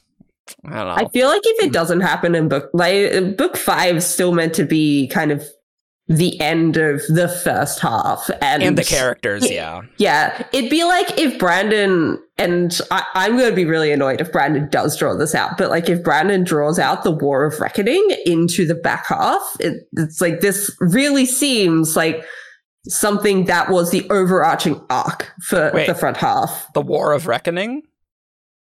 Or do you mean the True Desolation? Kind of all of that together. Oh, just like okay. The original conflict because of Gavilar between the listeners and the humans that has led to like the Singers versus the humans. Like maybe it's just a pause in the war, but if it just kind of keeps going through this time skip and then 10 years later we're like, oh, we've had 10 years of war, I would feel exhausted by that. It's like this really seemed like your overarching, not like plot, but the thing holding together the first 5. And I think Kaladin's oath progressions is the same thing. So it just feels really awkward if Brandon like plucks that and puts it in the back half somewhere. Yeah. And Brandon has described like, the first 5 are more focused on the Radiance and the back 5 are more focused on the Herald. Yeah. For that, we have to see somebody swear a 5th ideal. Yeah. In Kaladin, if it isn't Kaladin, it won't hit the same way. Yeah. Yeah, that's fine. Totally. We'll just get it in Shallan, and then maybe we'll actually know what ideal she's on. Well, that'll be her 9th ideal, though. So. Yeah. 9th one. Will it be a 5th with the one of odium? Yeah. Should I come in with my 5th oath theory? Or let's do it. Let's do it. Yeah, let's do it. Let's do 5th oath theories. I'm going to go in with mine. So I've said mine like 4 times now, but I'm going to say it again anyway. That's okay. Yeah. So Kaladin's the Windrunner oaths are very much about adding exceptions to the second oath, essentially, which is I will protect people who can't protect themselves. And there's also this idea of the Windrunners are both defending, protecting, and leading. And there's a bit in Rhythm of War where Kaladin talks about retiring as a trainer for other Windrunners, and he says he would never be able to like send other people, like train them up and send them to their deaths. But the thing is if he's trained them up, then they wouldn't be people who can't protect themselves anymore. He'll have trained them to protect themselves, and so he doesn't need to protect them, and so he could send them away. And so that's why I think the final oath of the Windrunners is to let people protect themselves. Like, he needs to accept that sometimes people can protect themselves. He doesn't have to be there for everyone.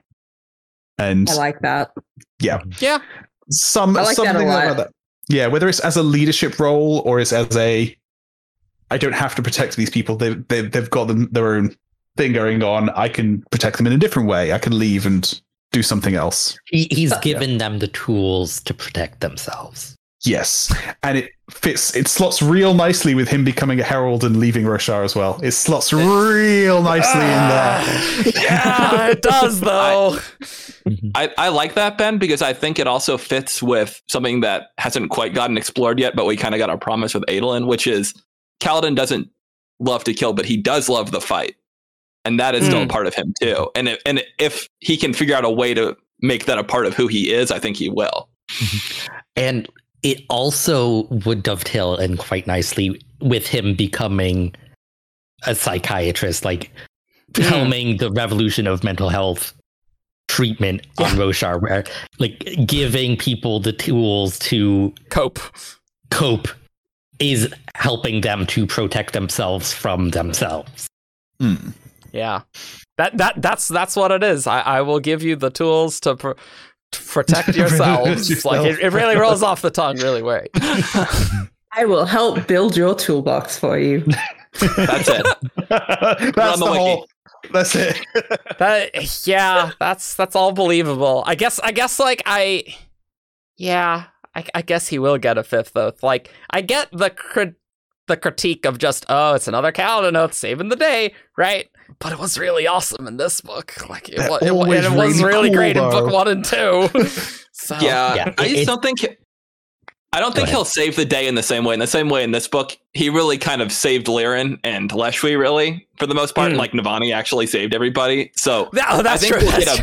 We'll get a big, like a Kaladin character moment potentially, but I don't think him destroying the 5th ideal will solve a problem that otherwise wouldn't have been able to have been solved. The criticism of like, yet another Kaladin ideal. It's yes. That is the point of the series. Like, it's like yes, you can criticize that, but that's the point. That's why there's 5 of the series.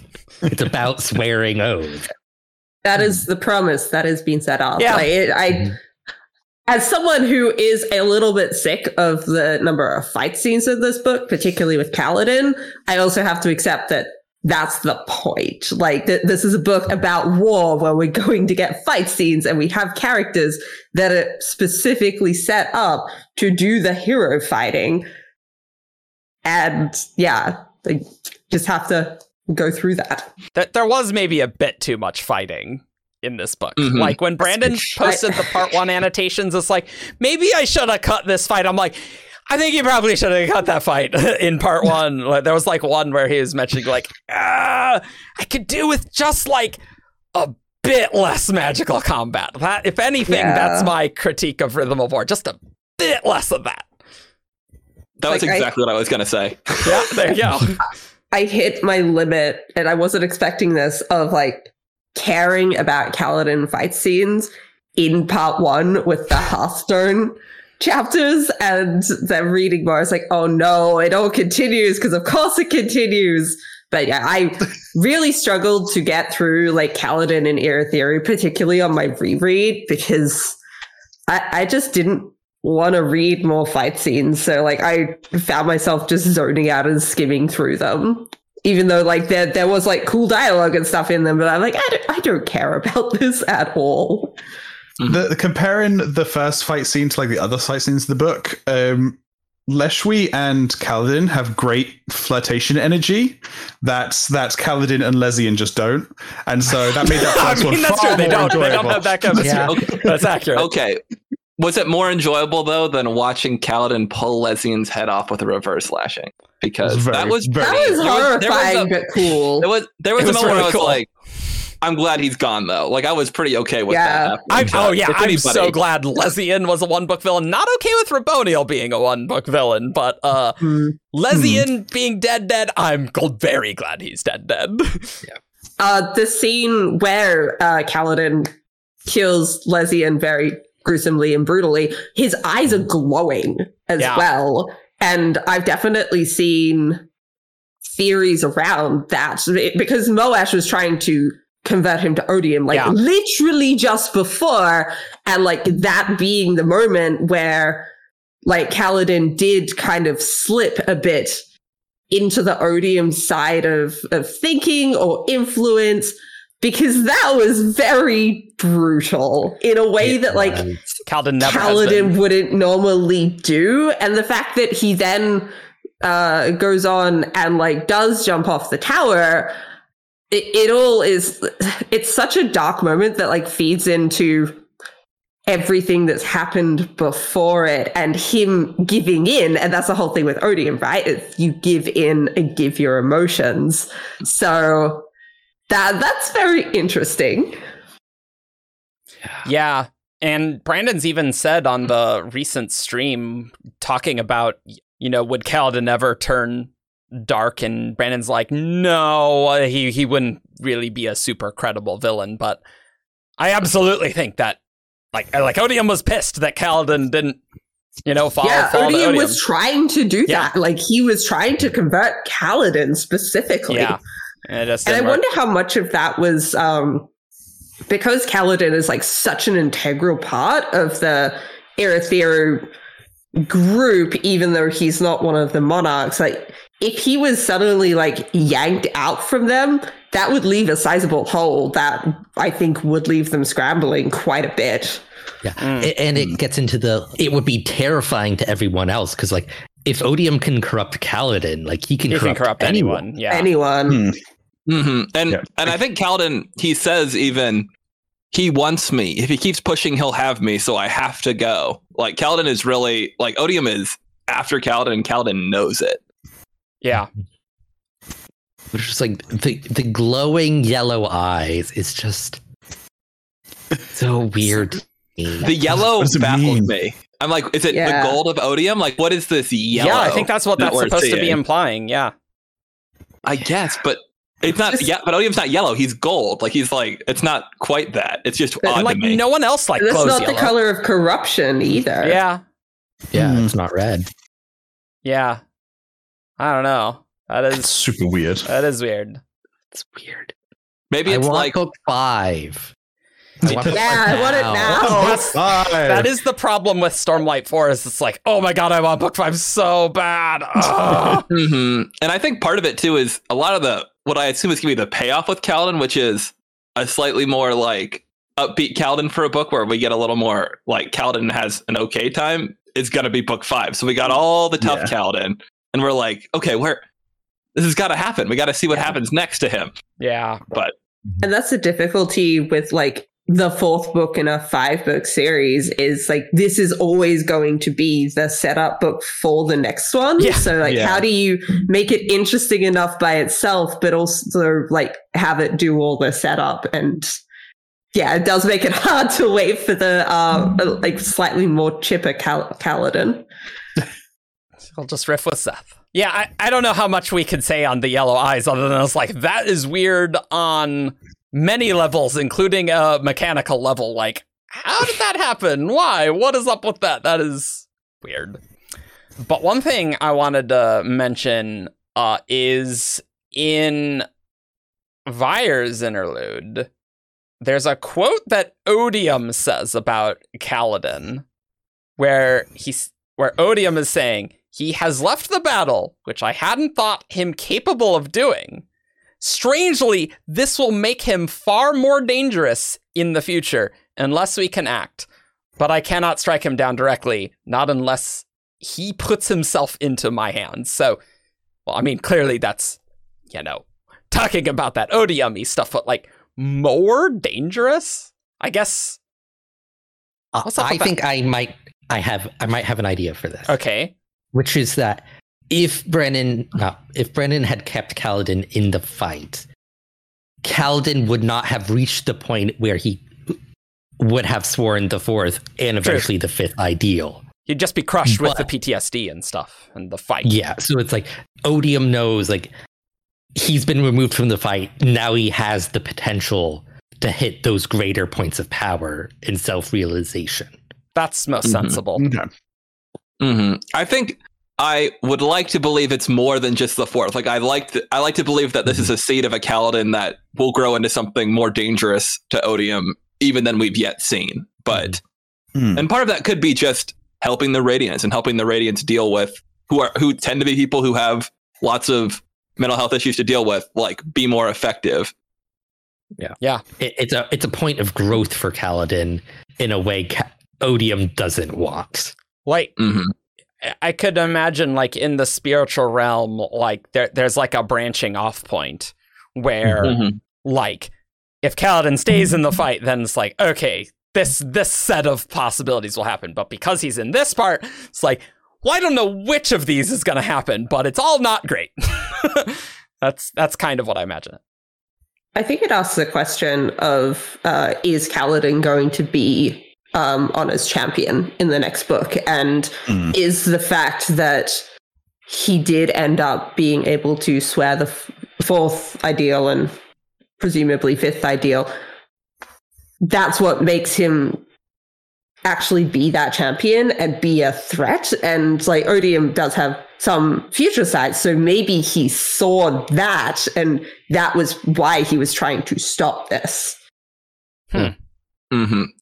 I do agree that we've been told Dalinar will be his own champion, and I think there's a decent chance that will happen, but Brandon has successfully managed to set something up really obvious, so act like it's not going to happen, and then go back to the obvious thing like he did with Navani and the sibling before. Yeah, that's true. So I could definitely see something happening where maybe Dalinar is Honor, and he's like, okay, I clearly can't be my own champion now, or like something like, like we really don't know. Oh, so you say that, and I totally think Taravangi is going to be his own champion, and I think it's going to be so cool. Good. Yeah, that would be cool. Little OP, but yeah, but I think that's the point. Like, he'll be his own champion, but Dalinar won't know that Taravangian is now Odium. Yeah, and like that will be the trick he plays to win the contest. Don't want that to happen because it would be bad for Team Honor. I mean, I think everything with Taravangian is very bad for Team Honor, I would say. Yeah. And I'm stressed just thinking about it. It's like, oh, this isn't going to go well. How is Brandon going to write a satisfying conclusion when I just see so many ways this to go not great? I have no idea. So there's a ton of relationship stuff that we also need to talk about. And I think the most natural one to start with is the one that we didn't see on screen. It's the one with Lyn. That Kaladin dated Lyn. And I totally believe that did not go super great. Because Kaladin's not in a great spot for dating right now. I feel bad for both of them, like just from the interaction they have at the beginning, where like Lyn clearly was the one to break up with Kaladin and is still like trying to be supportive of him in the scene at Hearthstone, but Kaladin has some salty vibes there. Kaladin not letting something go? That sounds very out of character for him. Yeah, but it's like Lyn needed to break up with Kaladin like for her own sake. Yeah. Because like Kaladin was not in a position to be in a relationship. Yeah. Mm-hmm. I feel like if they had been at different points in their life, then they could have worked. Because they seem they had a bit of chemistry, I think. Maybe. We didn't really see. Most of it was off screen. I don't know if I ever would say I saw chemistry between them, but sure, Brandon. Yeah, that was my complaint. Is I just like, I don't care. I don't buy it. Like, they didn't really like make it seem like Kaladin was obviously upset. We didn't really see any sort of hint of chemistry. There's a point where he could see now that they'd both grown from it. And I'm like, in what way have you grown from this, Kaladin? Like name a thing that it seems like a bit of character development that happened off screen that you got from your relationship with Lyn. Because he thought Lyn was a potential partner, and now he doesn't. And that is character growth off screen. That is a 0.1 degree growth. Yeah, like technically still growth. Yeah. I think that's difficult for Brandon to do because I think the main reason he's doing that is just to show time has passed, right? And if you set up a big chemistry in Oathbringer and then they just broke up off screen, people would have been furious. So I think the best case scenario is like, I don't really care, right? Like, because you really don't want that other situation to just have that all be chemistry and then just like, oh, we dealt with it off screen. Yeah, I just don't think there should be a character development thing that our reaction to is, it didn't really seem like why is it in there? Sure. All of our reaction is meh. Yeah. Yeah, it's kind of in there to show it's like Kaladin's life sucks. And by the way, he's great. Like that just yeah. I mean, not much more to say on Lyn, but the relationship with Syl in this book has definitely deepened. Well, in many respects, yes. Like Syl is much more of her own character now, right? Mm-hmm. Yeah. Great to have a Syl interlude. Great to have Syl fetch Adolin for that scene in the bar, by the way. That was Syl. Mm-hmm. I love Spren interacting with people who are not their Radiants. I want more of it. I'm like, these are their own people that exist, and they should be making human friends and hanging out with other Spren. She's always talking about how she's going and seeing other people and talking to other people. So it's nice, like getting that one interlude is like cool. She can go further away from Kaladin now, and so she's spread out a bit. She's a specific chapter icon. And I like her conversation with Dalinar and like her struggling to try and understand what Kaladin's going through, because that is a very real and common thing that people have to deal with when their loved ones have depression or other issues. It's tough. And like she just wants to empathize and she doesn't know how. Yeah. And she very much becomes Kaladin's partner in this. Like, she's not just his fairy companion anymore. It's like they go through everything together. And she does confront the darkness in her own past. She has a hint of that too. Dealt with. Mm-hmm. He's Kaladin's like support character. Yep. Mm-hmm. I like that Kaladin was able to offer support in return finally too, because like there's a really good scene where Syl is like very down and Kaladin kind of is like, doesn't like you, and then she kind of puts on a whole happy face and is like, it's like, no, like everything's good, like I'm here to support you, and he's like, you don't have to do that, you know. I'm really worried about you, actually. And the scene after the TN scene when they're falling and Syl says like, I don't know what to do, I don't know the words, and Kaladin says, don't worry, I do. That is so good. That is so good. Because all along it's like she's been saying like, I can't tell you the words, even the ones she knows. But now it's like he's getting to that point before her. Yeah. But she's crushed by Teft too. Like she loves Teft as well. Yeah. Oh yeah. And like really honestly, Syl gets pretty crushed in this book of just like the strain of the sibling being taken and just that pressure on the bond itself, like, is really hard on her. And like there's a part where she like just vanishes for a while and Kaladin's like, I don't know where she is, and then she just comes back because they get separated when they're at the bottom. And so it's like she can't find him again because she's gone stupid until he comes back down, gets within range, and then like she's like, oh wait, I'm Syl. I need to go find Kaladin. I would love like more of that of Syl.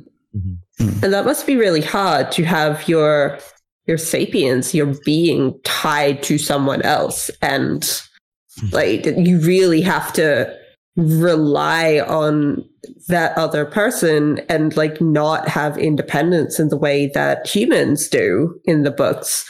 So particularly after Words of Radiance and everything that happened between Kaladin and Sildair and the almost breaking of their bond, and to have this happen again, even if it's not in the same manner, must have been really hard for Syl to have to regress back to that state a second time.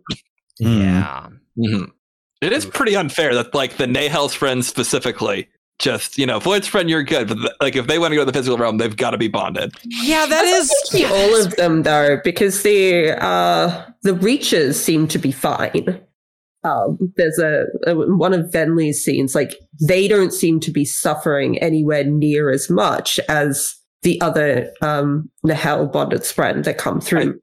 I think it's because they are preparing to bond with Venli's squires, and if they're in that position, they can stick around long. Kind of like how Yunfa was around for months, even though his Radiant was dead. Yeah. Okay. That makes a lot of sense. In Oathbringer, we see like I'm pretty sure it's Venderana and leading like a group of younger with honor Spren that are watching the trainees. Like, so Syl was just in the physical realm for so long before finding Kaladin.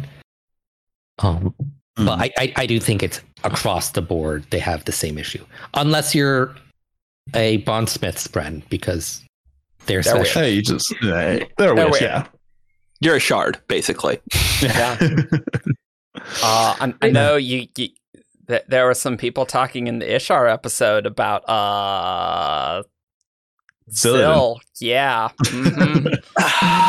I was going to say the mind thing where Syl's mind intelligence are based on her relationship with Kaladin is the thing that makes me go, I'm not a fan of Syladin as it is now. Yeah, that is a little yikes. Yeah, I'm like, I just don't think that's a good idea. Which is, yeah. I do wonder, because Syl seems to be coming more into the physical realm just by herself in this book, like what she can do with changing her colors.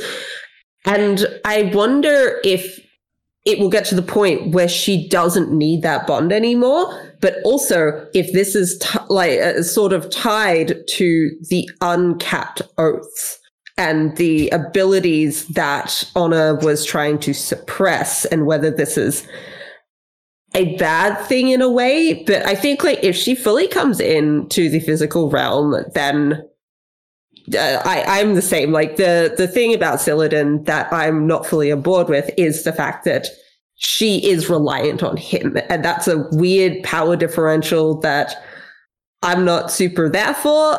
Totally fine for other people to be, but just not for me. But if she is her own person and independent in her own right from Kaladin, that's a whole different ballgame. That's true. Exactly. If she fully comes into the physical or Kaladin moves into the cognitive, we've got two different ways this can happen. It's yeah, that's the thing. Like Kaladin going into the cognitive, also like the same thing. Like she is no longer reliant on him to exist.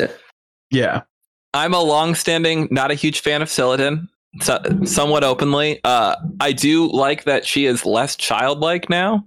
That was a huge thing that I was not a fan of in the first books, where she was just kind of like, the world is new to me, and now she is her own person completely, and she's remembering her old memories. She's and it's.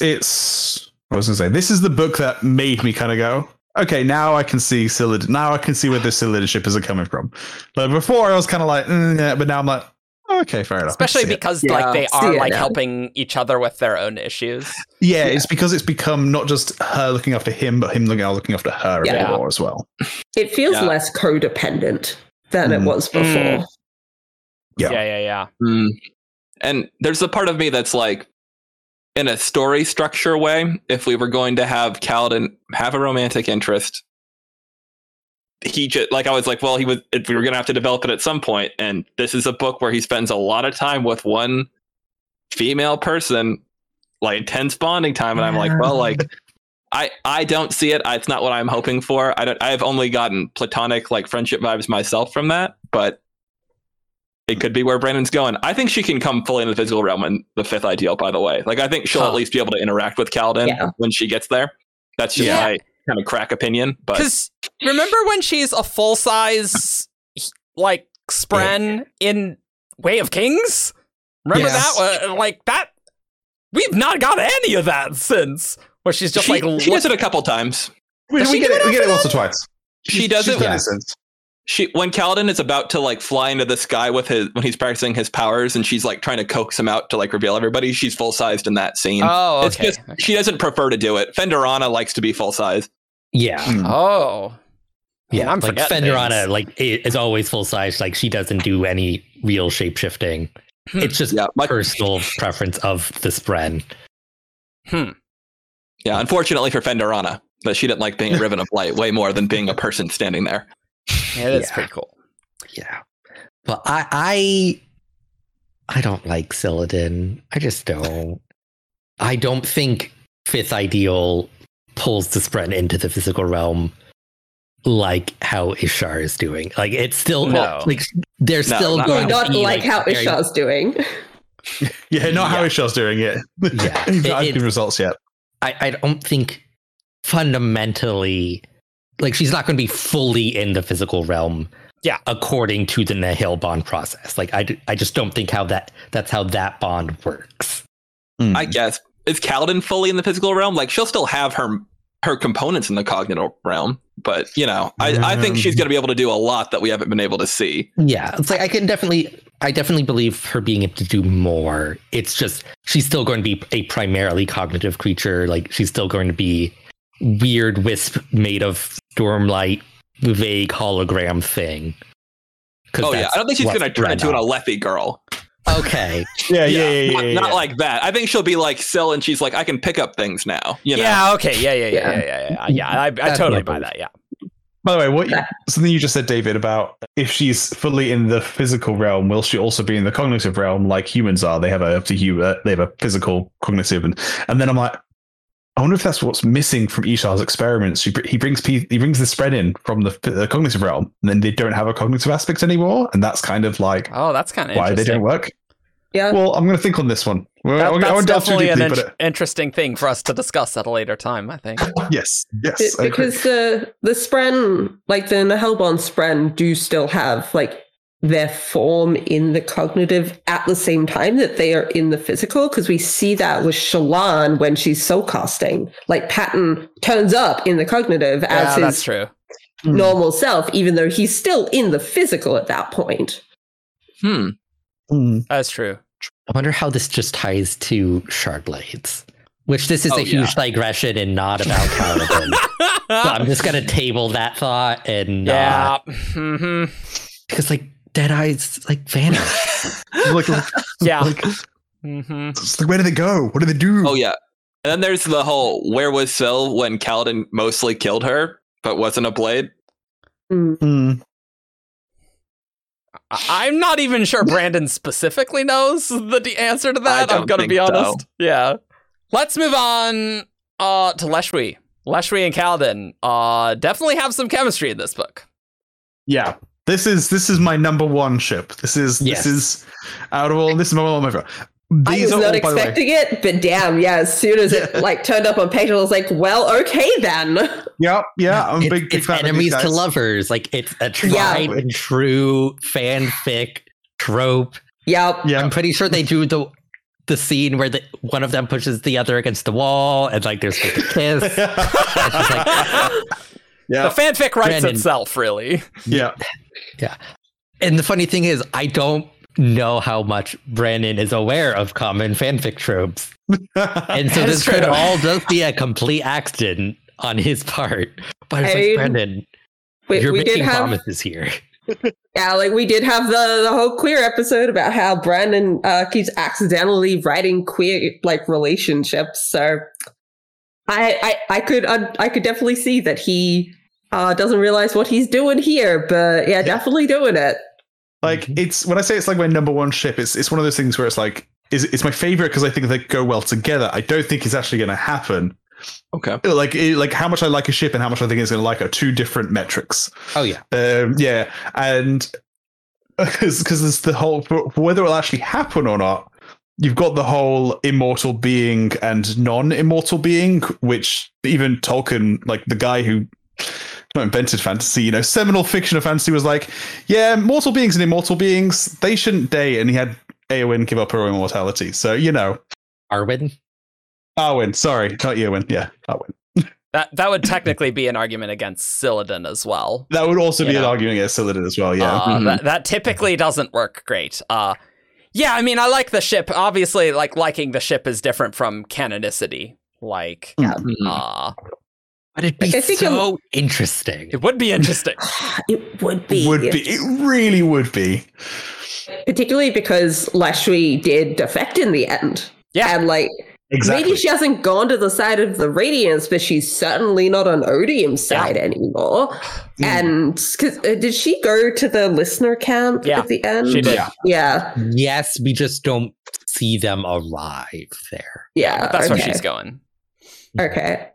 So she's still going to be around, and there very much could be more interactions right there.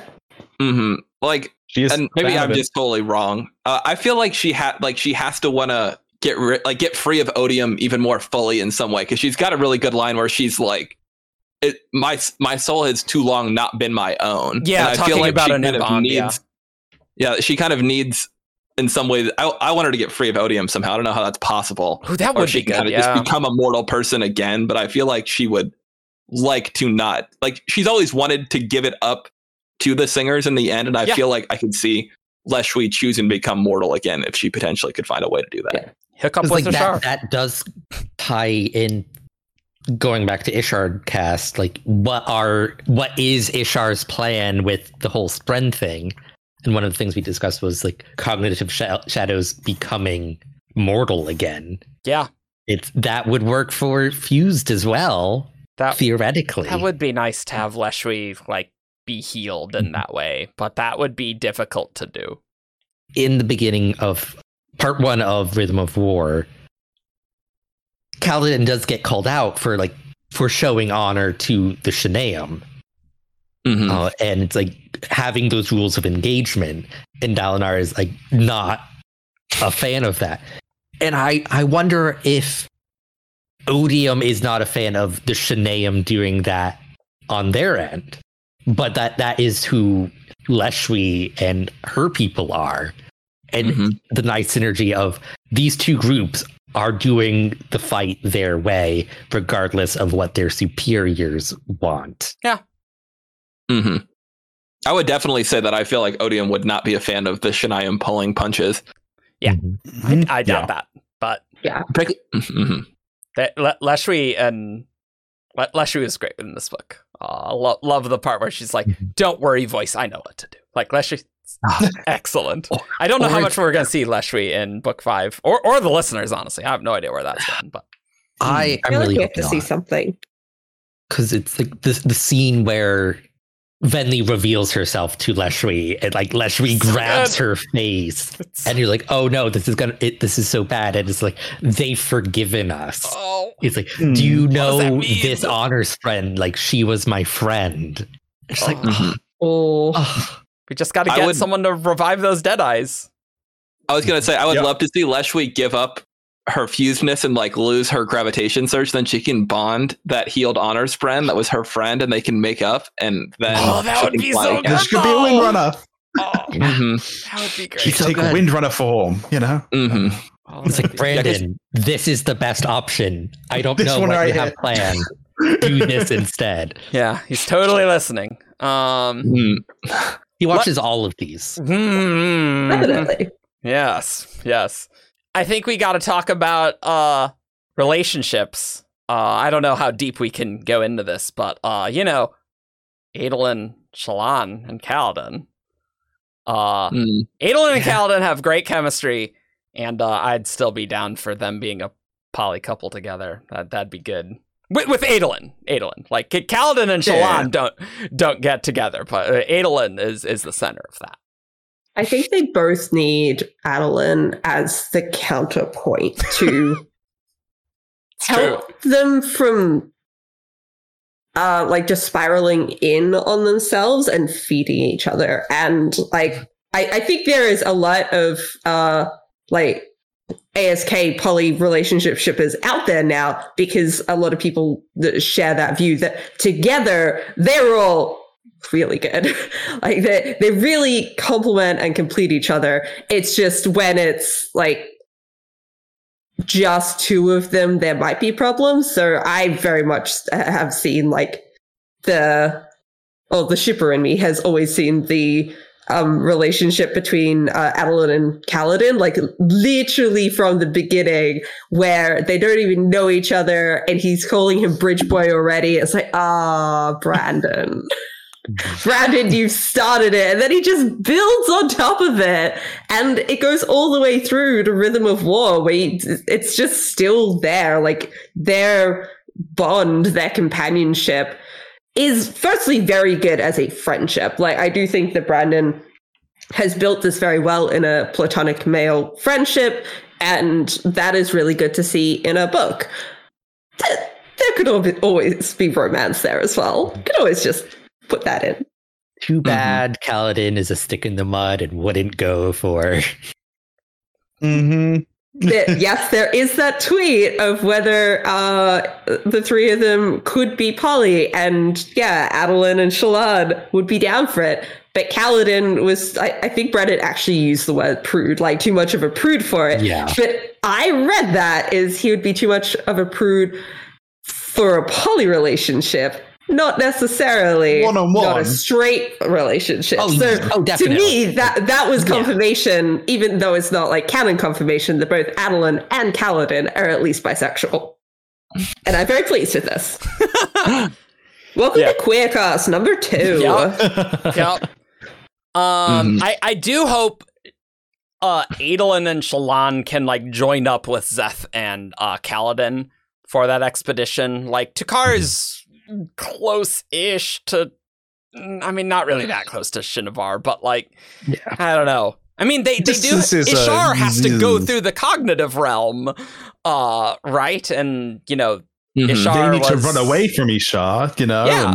Well, they could be chasing him down. So I really want more of Adolin, Shallan, and Kaladin in Book 5. I think we need it. Them being split up, it's like, oh, it makes sense, but I want to see some banter here.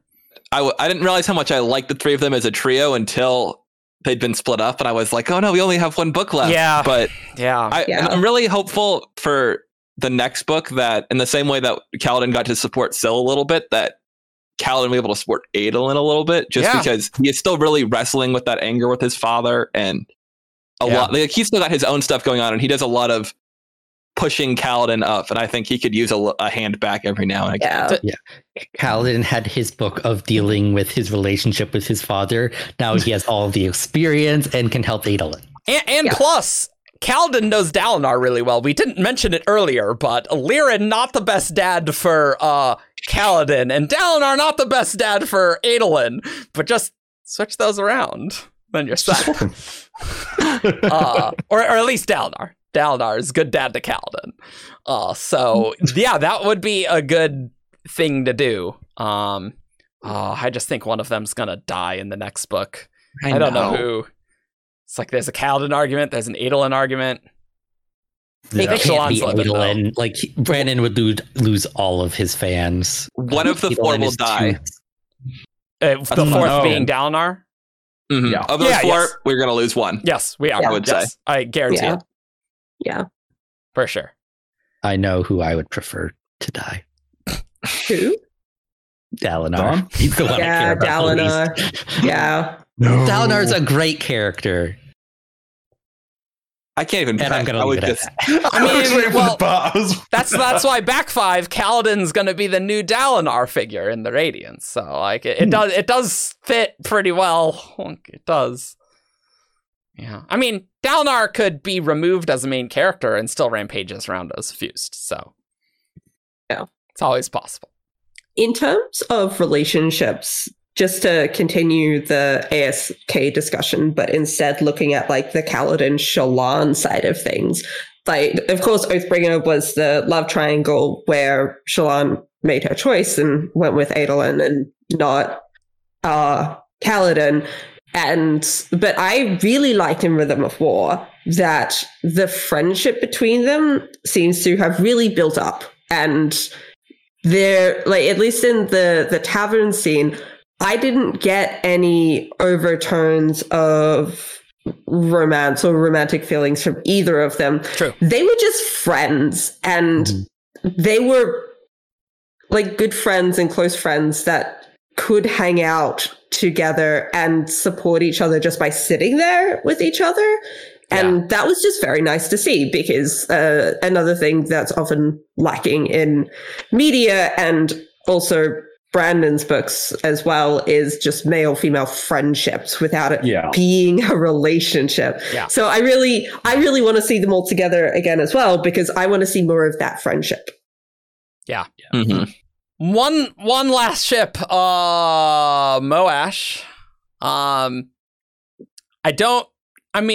It wouldn't be a healthy relationship, that's for sure, and no one would say that it would, but I'm interested to see where they go next. I know there's a lot of discourse at the moment around Moash and the story of the lower class and upper class and just class relations in general. And a lot of it ties in to Moash Kaladin as well, and how like what they bonded over was the fact that they both went through really terrible times because they were dark eyes, because they were of the lower class compared to the people around them, and then how their stories went in different directions, even though they started at a similar point.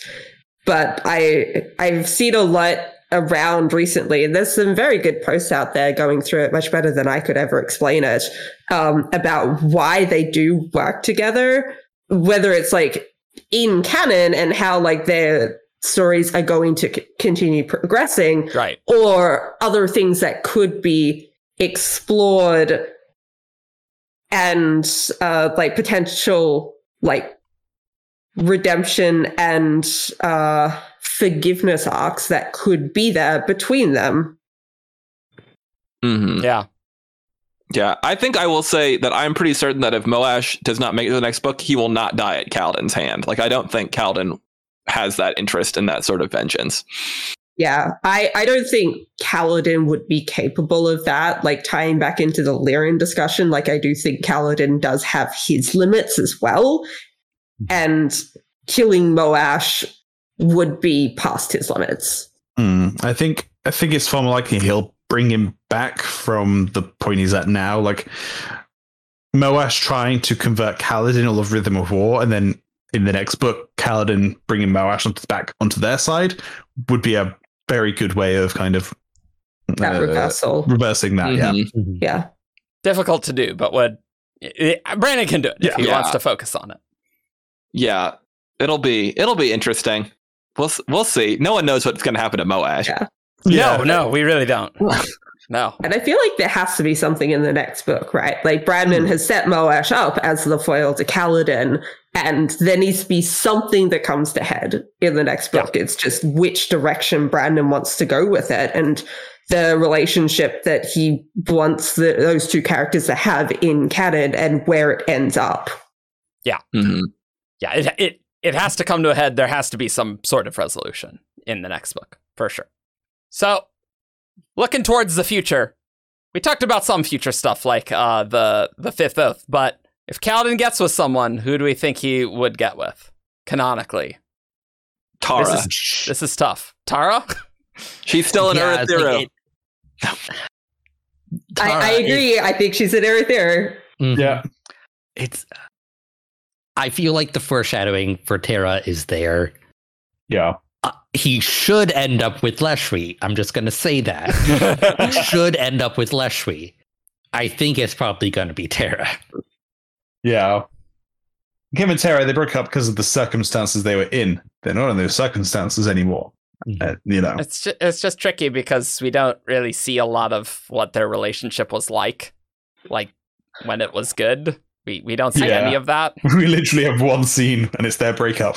Yeah. I do think that there was an aspect of their breakup and their relationship and Tara's decision to go to Morn's Vault that was similar to Kaladin and Lynn, where it's what she needed to do because there was only so much that she could put into the relationship. Because they talk about how like Kaladin was so hyper-focused after Tien's death, and like she was the one who pulled him out of that, but that's also a lot, and it might have just hit the point where she couldn't continue doing that or continue putting Kaladin before herself so constantly. Mm-hmm. Yeah. Mm-hmm.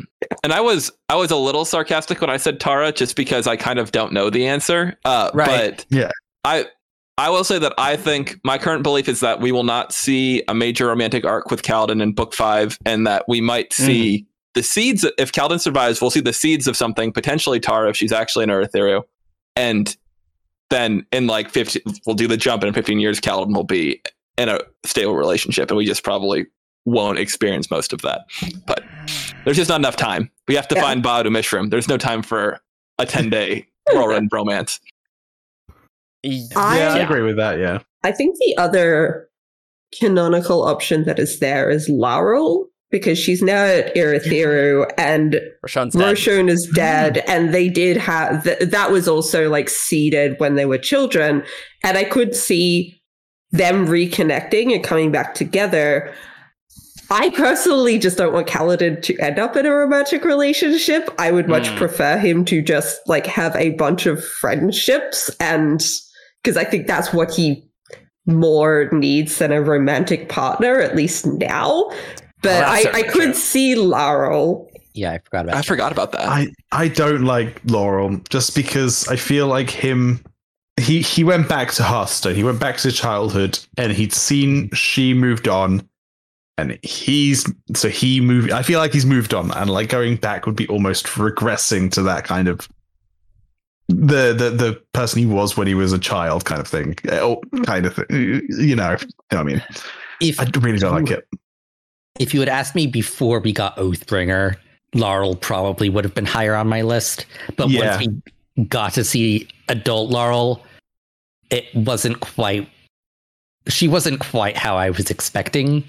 Because she is very standoffish with Kaladin, and so there aren't the warm feelings that I was expecting. So now it kind of soured me on that potential relationship. Even if they don't get together, I really want to see them interact some more. Like even if it's not, I don't know if it'd be romantic because like it does seem like they kind of got past it, but I would like to see them interact. It's like I wanted to see Laurel interact with Shallan and Adolin as this. I was his friend as a kid. It's like you were friends with him as an adult, and the things she knows that they don't. Because like she knew him when he had Tien, they didn't. Certainly, I don't know if they know about Tien. I don't know how much he's shared. Because good point. I definitely imagined a scene where it's like she had like some offhand reference to Tien, and they're like, "Who is that?" And I thought he told Shallan about Tien in the he probably did, and I just blocked it out of my memory because I had this fond idea for it. That's bad. But Adolin, I have no idea. I would like to believe that he has referenced his brother to Adolin. He told Captain Rock. I feel like, I feel like he probably has. Yeah, that's true. But I liked Laurel and Oathbringer, actually. I kind of liked that she was like, "Oh, were you going to come back and save me?" Like, sorry, I was doing my own thing. Yeah, I did really like that. She's great how she is. It's just not what I was anticipating. Absolutely not. But I loved her. Even in Rhythm of War, I was like, I want to see more of her, even if she's just interacting with other people. Yeah. And upon reading Way of Kings, who would have guessed that Kaladin ends up as the adopted father of Rashon's children in the future, potentially, if they get together? Like, that's a pretty wild twist right there. That would be pretty funny. Does she doesn't have children currently, does she? She has twins. She has two quiet twins. Yeah. Huh. I missed that bit. Yeah. It's a blink and you miss it line because never really referenced, but yeah, she has kids. I do agree. I don't think we'll see a lot of this in book 5 because there's just not going to be time. Like if we're getting any, I mean, Brandon said Renarin and Rlain, he's going to get it in the next book.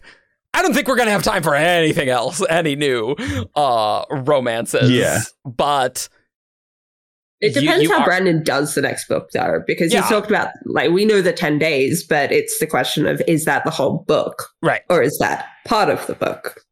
But really, we do need to ship Kaladin with friendship, really. Like, he does need that, because he's probably better in a relationship after Rhythm of War. I don't know if he's good or, like, ready for romantic relationship, but it's definitely an improvement, but he needs friends. He needs friends. He very much does.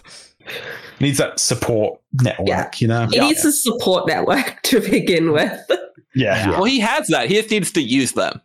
Yeah, he needs to use the on screen. Like if he can connect more with like the other members of Bridge 4 as well, like they're his friends, but there's still this gulf between them because of the way they see him, and then it always, particularly after everything that happens with Moash, and Moash was kind of his closest friend that saw him on the same level, it always does feel like Kaladin holds a lot of the other people at arm's length as well. Mm-hmm. It's like these are my friends, but they're also the people that I command. But if he steps back from the commanding role, then goddammit, Kaladin, just like be friends with your friends. And maybe the fact that he has stopped feeling like he has that responsibility to protect them will also help with that. And that he's like, you know what, I'm not, because you can't help but see yourself in a superior way if you are the protector. If you're the protector, you know? Yeah. But he almost skipped Scar's wedding, so he needs to be a better friend to them too. Yes. Yeah. That can confirm that he should do that. Do we have any other predictions for the future? I think it's real hard to see exactly how Kaladin's character will go in the next book because he progressed so much in this one. Yeah. I don't know if we'll see that much more progression from him in the next book, except probably the Fifth Oath. But I think at this point, we're going to kind of like coast on the point that Kaladin's at over the next book. Like there is, as helped by the death of Jezrien, the fact that presumably there's gonna be a new Winter Herald. I'll just throw it out there, and I could see it being Kaladin, but I also just don't think that him being tortured on Braze is gonna be like where I see like I'm like I don't really that's not gonna help anything. Well, yeah, and even like, I mean, it would solve the issue about man, we had the character arc where the mental health was fixed. It's like, let's get tortured on Braze. Let's get some new problems here and emotional suffering. Like, see, Kaladin's already gone through that, so I'm sure he would be a pro on knowing how to navigate Braze at this point. Oh. Oof. Sorry, that was real dark. Yeah. But, I mean, it is plausible, though. But that the people who did not like Rhythm of War would probably not like that plotline of, hey, what if we get torture Kaladin for a long time, brutally? It's like, oof. Oh no. Yeah. Oh no. Yeah, it's hard to say beyond the predictions I have made. It's so hard to say what's going to happen next book. You know, just because we don't know whether the Champions is going to be the final part 5, or whether it's going to be like it's part 3 part or something. 1 or part 3. You know, I don't think it's going to be part 1, but no, it's just it's so hard to predict the next book. So. I guess I think it's going to be mostly the whole book will be the 10 days because Brandon made a comment about having made his timeline stuff tricky by stuff he set up in book 4. And I'm when he was talking, this is right at Rhythm of War's release where like Karen wanted an additional day and Brandon was like, no, I do not want an additional day. And then Karen went through the timeline and Brandon's like, oh, maybe we should give you an additional day. Because the end of Rhythm of War is crazy, timeline-wise. But I do think most of the book's going to be the Contest of Champions. And I could imagine that like part 5 of the book, kind of like Way of Kings, part 5 is not really the climax. It's really an extended epilogue in a sense. Yeah. And I feel like this book would have even larger extended epilogue given that it's closing things up. And so I could see that. It's just, we know book 5 is going to be closer to Words of Radiance and Oathbringer, where the trilogy is all broken up by parts rather than Way of Kings and Rhythm of War, where they were different plotting structure. That's right. It's more the Words of Radiance style. So it's like there's 2 parts that are a book, and then 1 part that is a book. Yeah. 2 parts that are 2 books. Yeah. And then a book. I think everyone's like, where is the singular book? Is it part 1, part 3, or part 5? Oh yeah. I'm really excited though. I'm really excited for Lost Metal as well, but I'm like, when you start talking about Stormlight 5, I was like, that's gonna be crazy. I think it's gonna be my fave.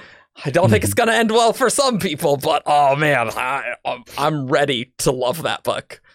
Which maybe is not a good place for me. This is the biggest ending Brandon's ever written. Yeah. No pressure. No pressure. No pressure. Oof. It's okay. He's got Lost Metal first to like get back into the mindset of doing the ending things. ending of a series. It's been a while. And Skyward 5 or Skyward 4. There better not be a Skyward 5. Stop adding books, Ben. Yeah. I don't know. Yeah, he has a big string of endings, so let's hope it goes well. Hopefully. All right. Well, we have been blabbing a bunch, so I think it's time for Who's That Cosmere Character?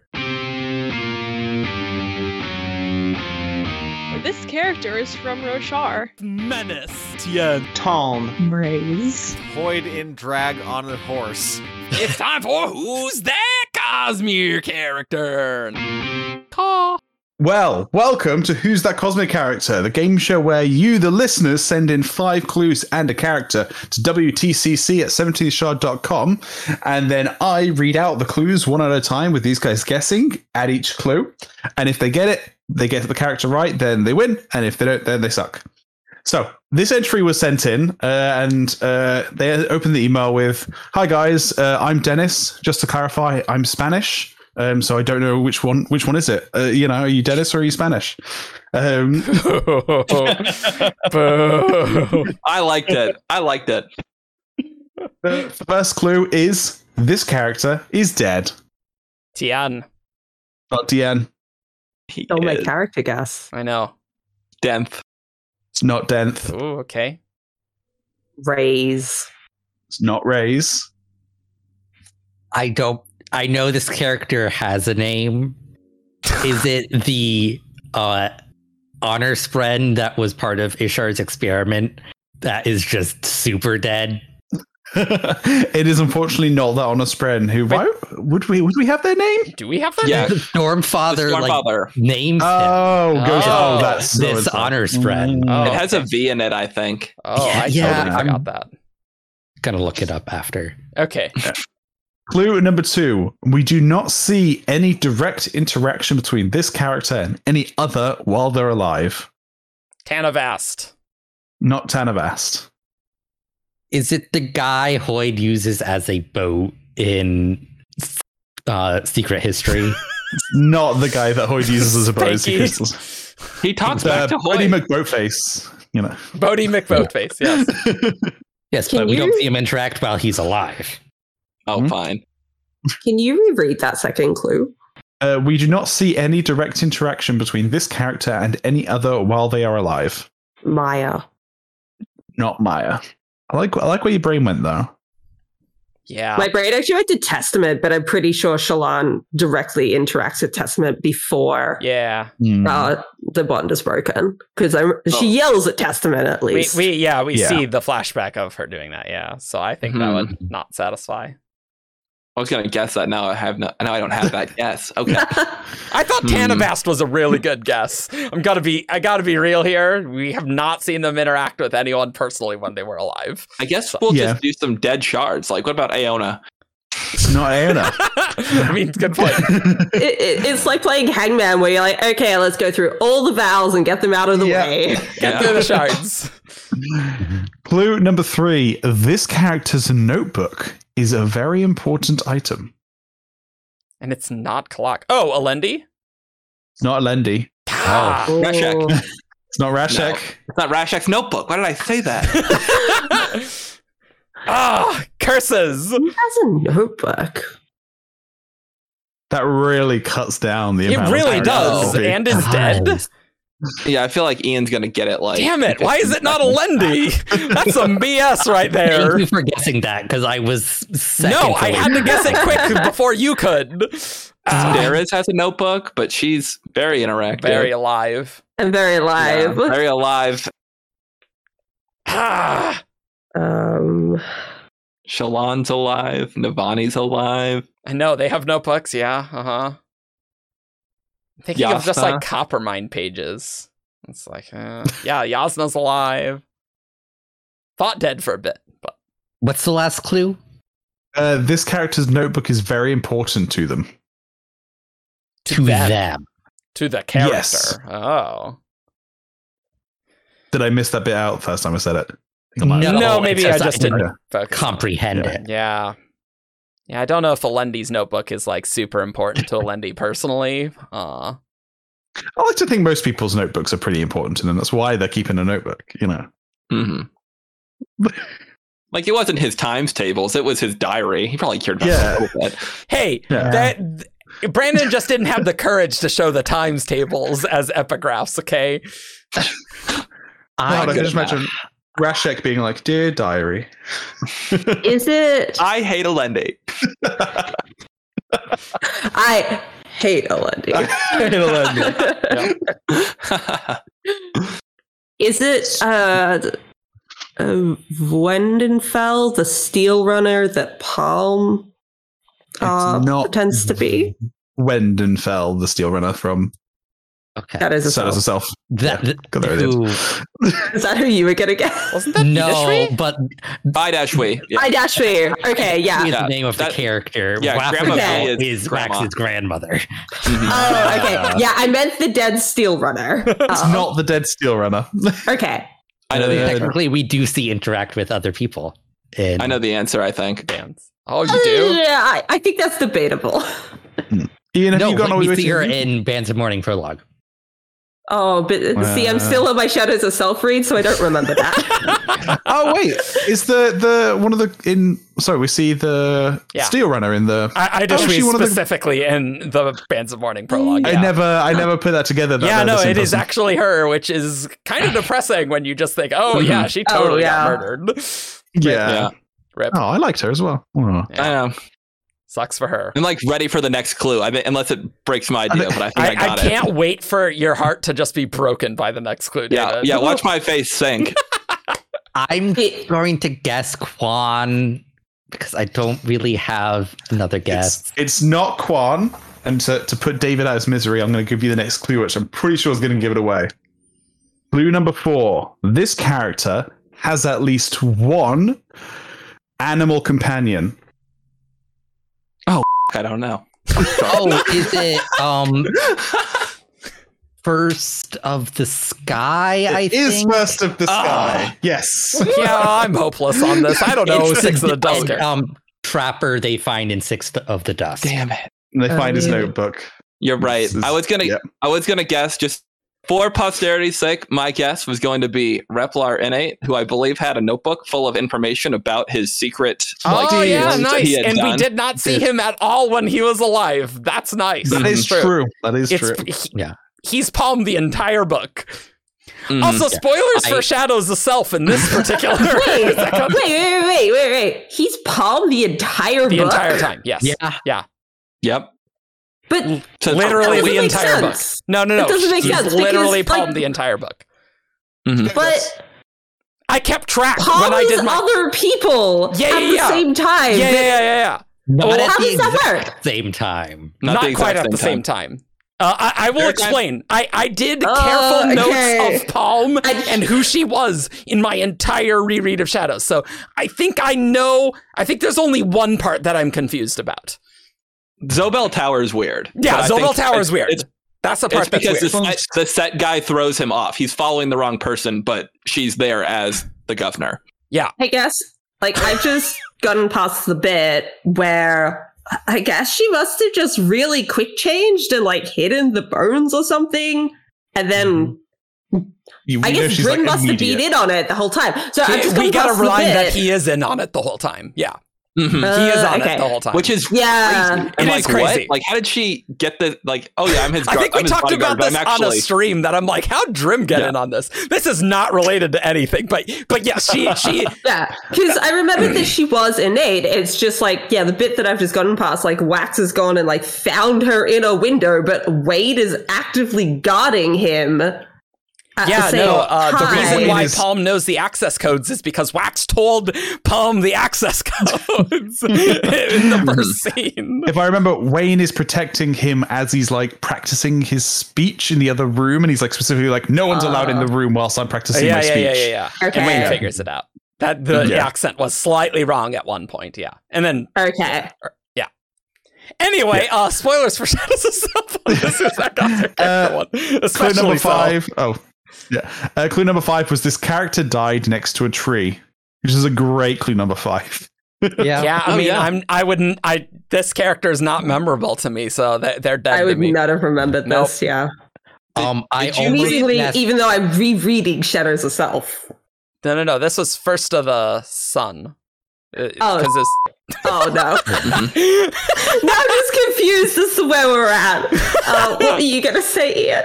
I almost guessed the random one above who died and left the book so that they could start investigating the technology. I'm like, that character doesn't have a name. Yeah. I'm not confident Eric has read Six of the Dusk, so. No, I did once. Okay. Yeah, so if it's a character there, I'm like, I don't know, is it Dusk? Is it Vathy? If not, I don't. Or Patch D. I remember Patch D. But other than that, I have no idea what any character is. Cool. Nice. I've got character number 2.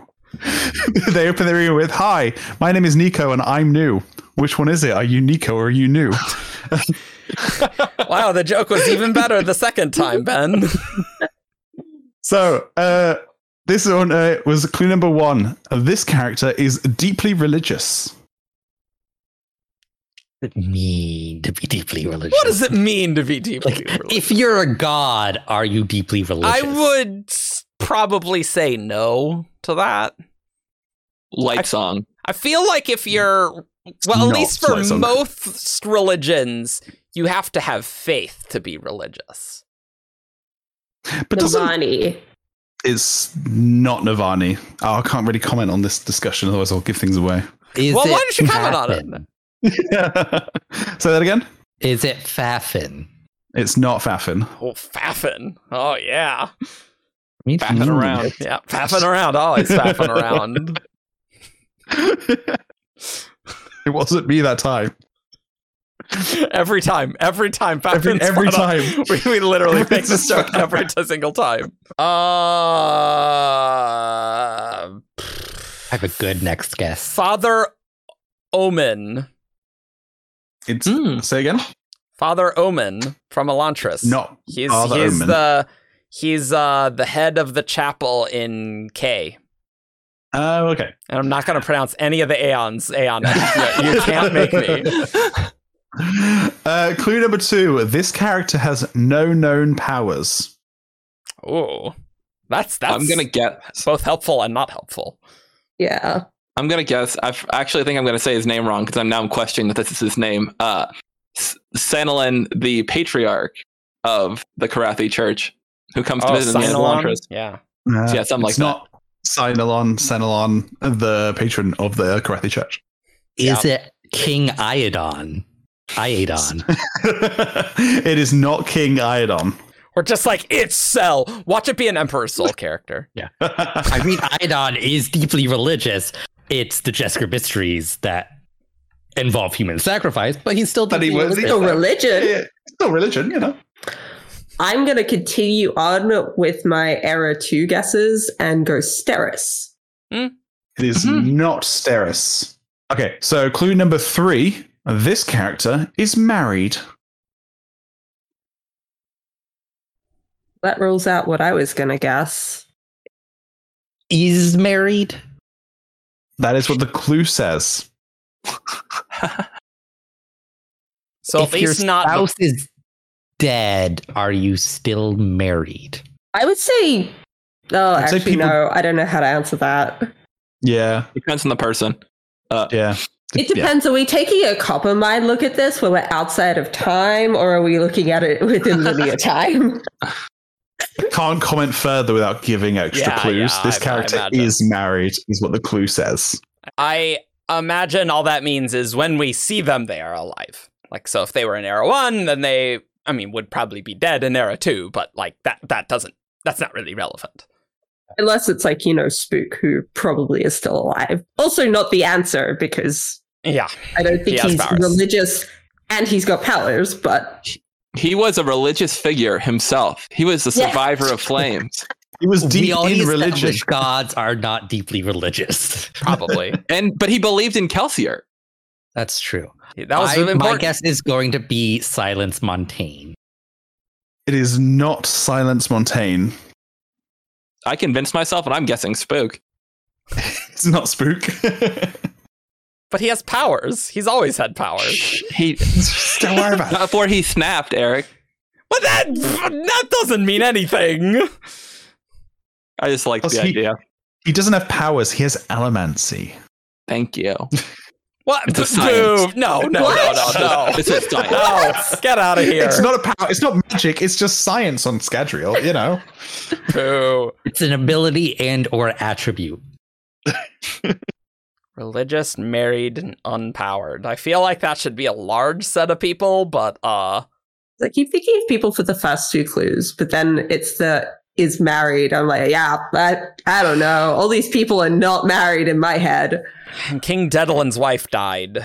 It's deeply religious. Was it deeply giving religious? Up your daughter religious? Yeah. Is it Serene? It's not Serene.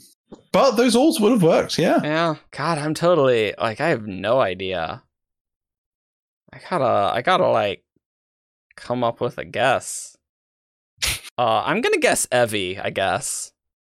It's not Evie. Clue number 4. This character is canonically female. Okay, yeah. Okay, like, I mean... Oh, that won't work. Is married. I don't know what canonically female means. Like, that's what... I think they're just I feel like it's weird. just trying to like circumvent the like is female in this case. Because it's not like Brandon's books have a lot of trans people in it. Oh, that's true. It's being a Khandra a power? Oh, no, but Palm has other powers. I would say being a Khandra is a power. Yeah. More back to Shadows of Self. Hey. I don't remember her name, but is it the Alethi singer that Venli that Venli is training that is married to her husband? Because Venli is all very weird. It's like they're not once mates, they're actually married, and that's a weird human thing. Is it Mazish? Something like that? I don't remember the name. Yeah, I don't either. Yeah, neither do I, but it's not them. So. Okay. Is it Yoxa? The tailor from Kolina? It's not. Good guess. Damn it. I think I got a pass. I have just no idea. I'm struggling too. I'm gonna guess Bavadin because Why not? Bavadin can be anything. Bavadin can have no powers. Doesn't a shard inherently have powers? Not if you create an avatar with no powers. But an avatar, yeah, their body, they inhabit power the way we inhabit a body, Eric. I mean, okay. Do you have a body? Like, it clears anything up. Yeah. Do you have a body or are you a body? It's good. Clue number 5. This character is from Taldane. Oh, I'm just gonna I'm pausing. Oh, is it Ice? It is Ice. Oh yeah. Okay, that makes sense. Yeah. The trapped. Yeah. That makes sense. Yeah. The canonically female. The canonically female thing now makes sense. Yeah. Because in prose, Ice was male, but now in the canonical version. Okay. So that was not a trick. I like that. That was not a trick clue. So I really actually appreciate that. But that when you get that without knowing the answer, like, what the hell does that mean?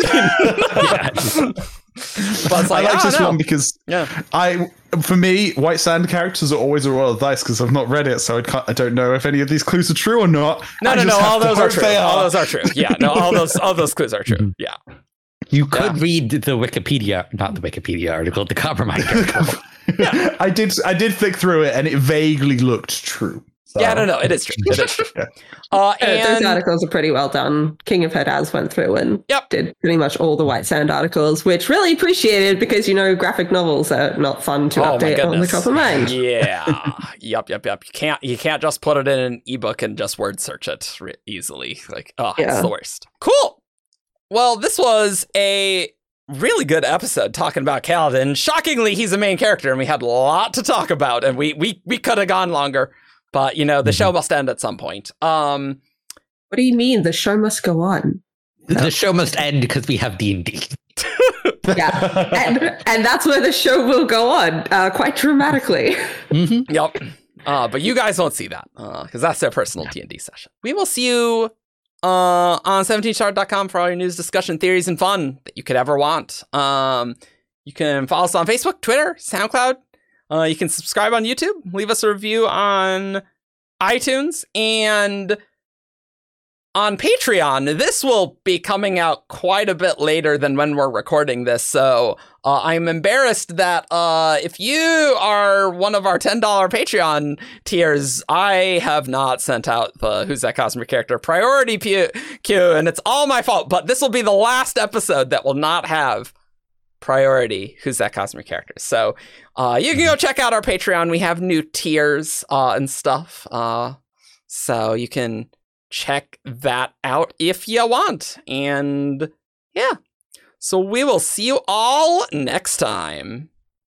Bye. Bye. Bye. Peace. Caw.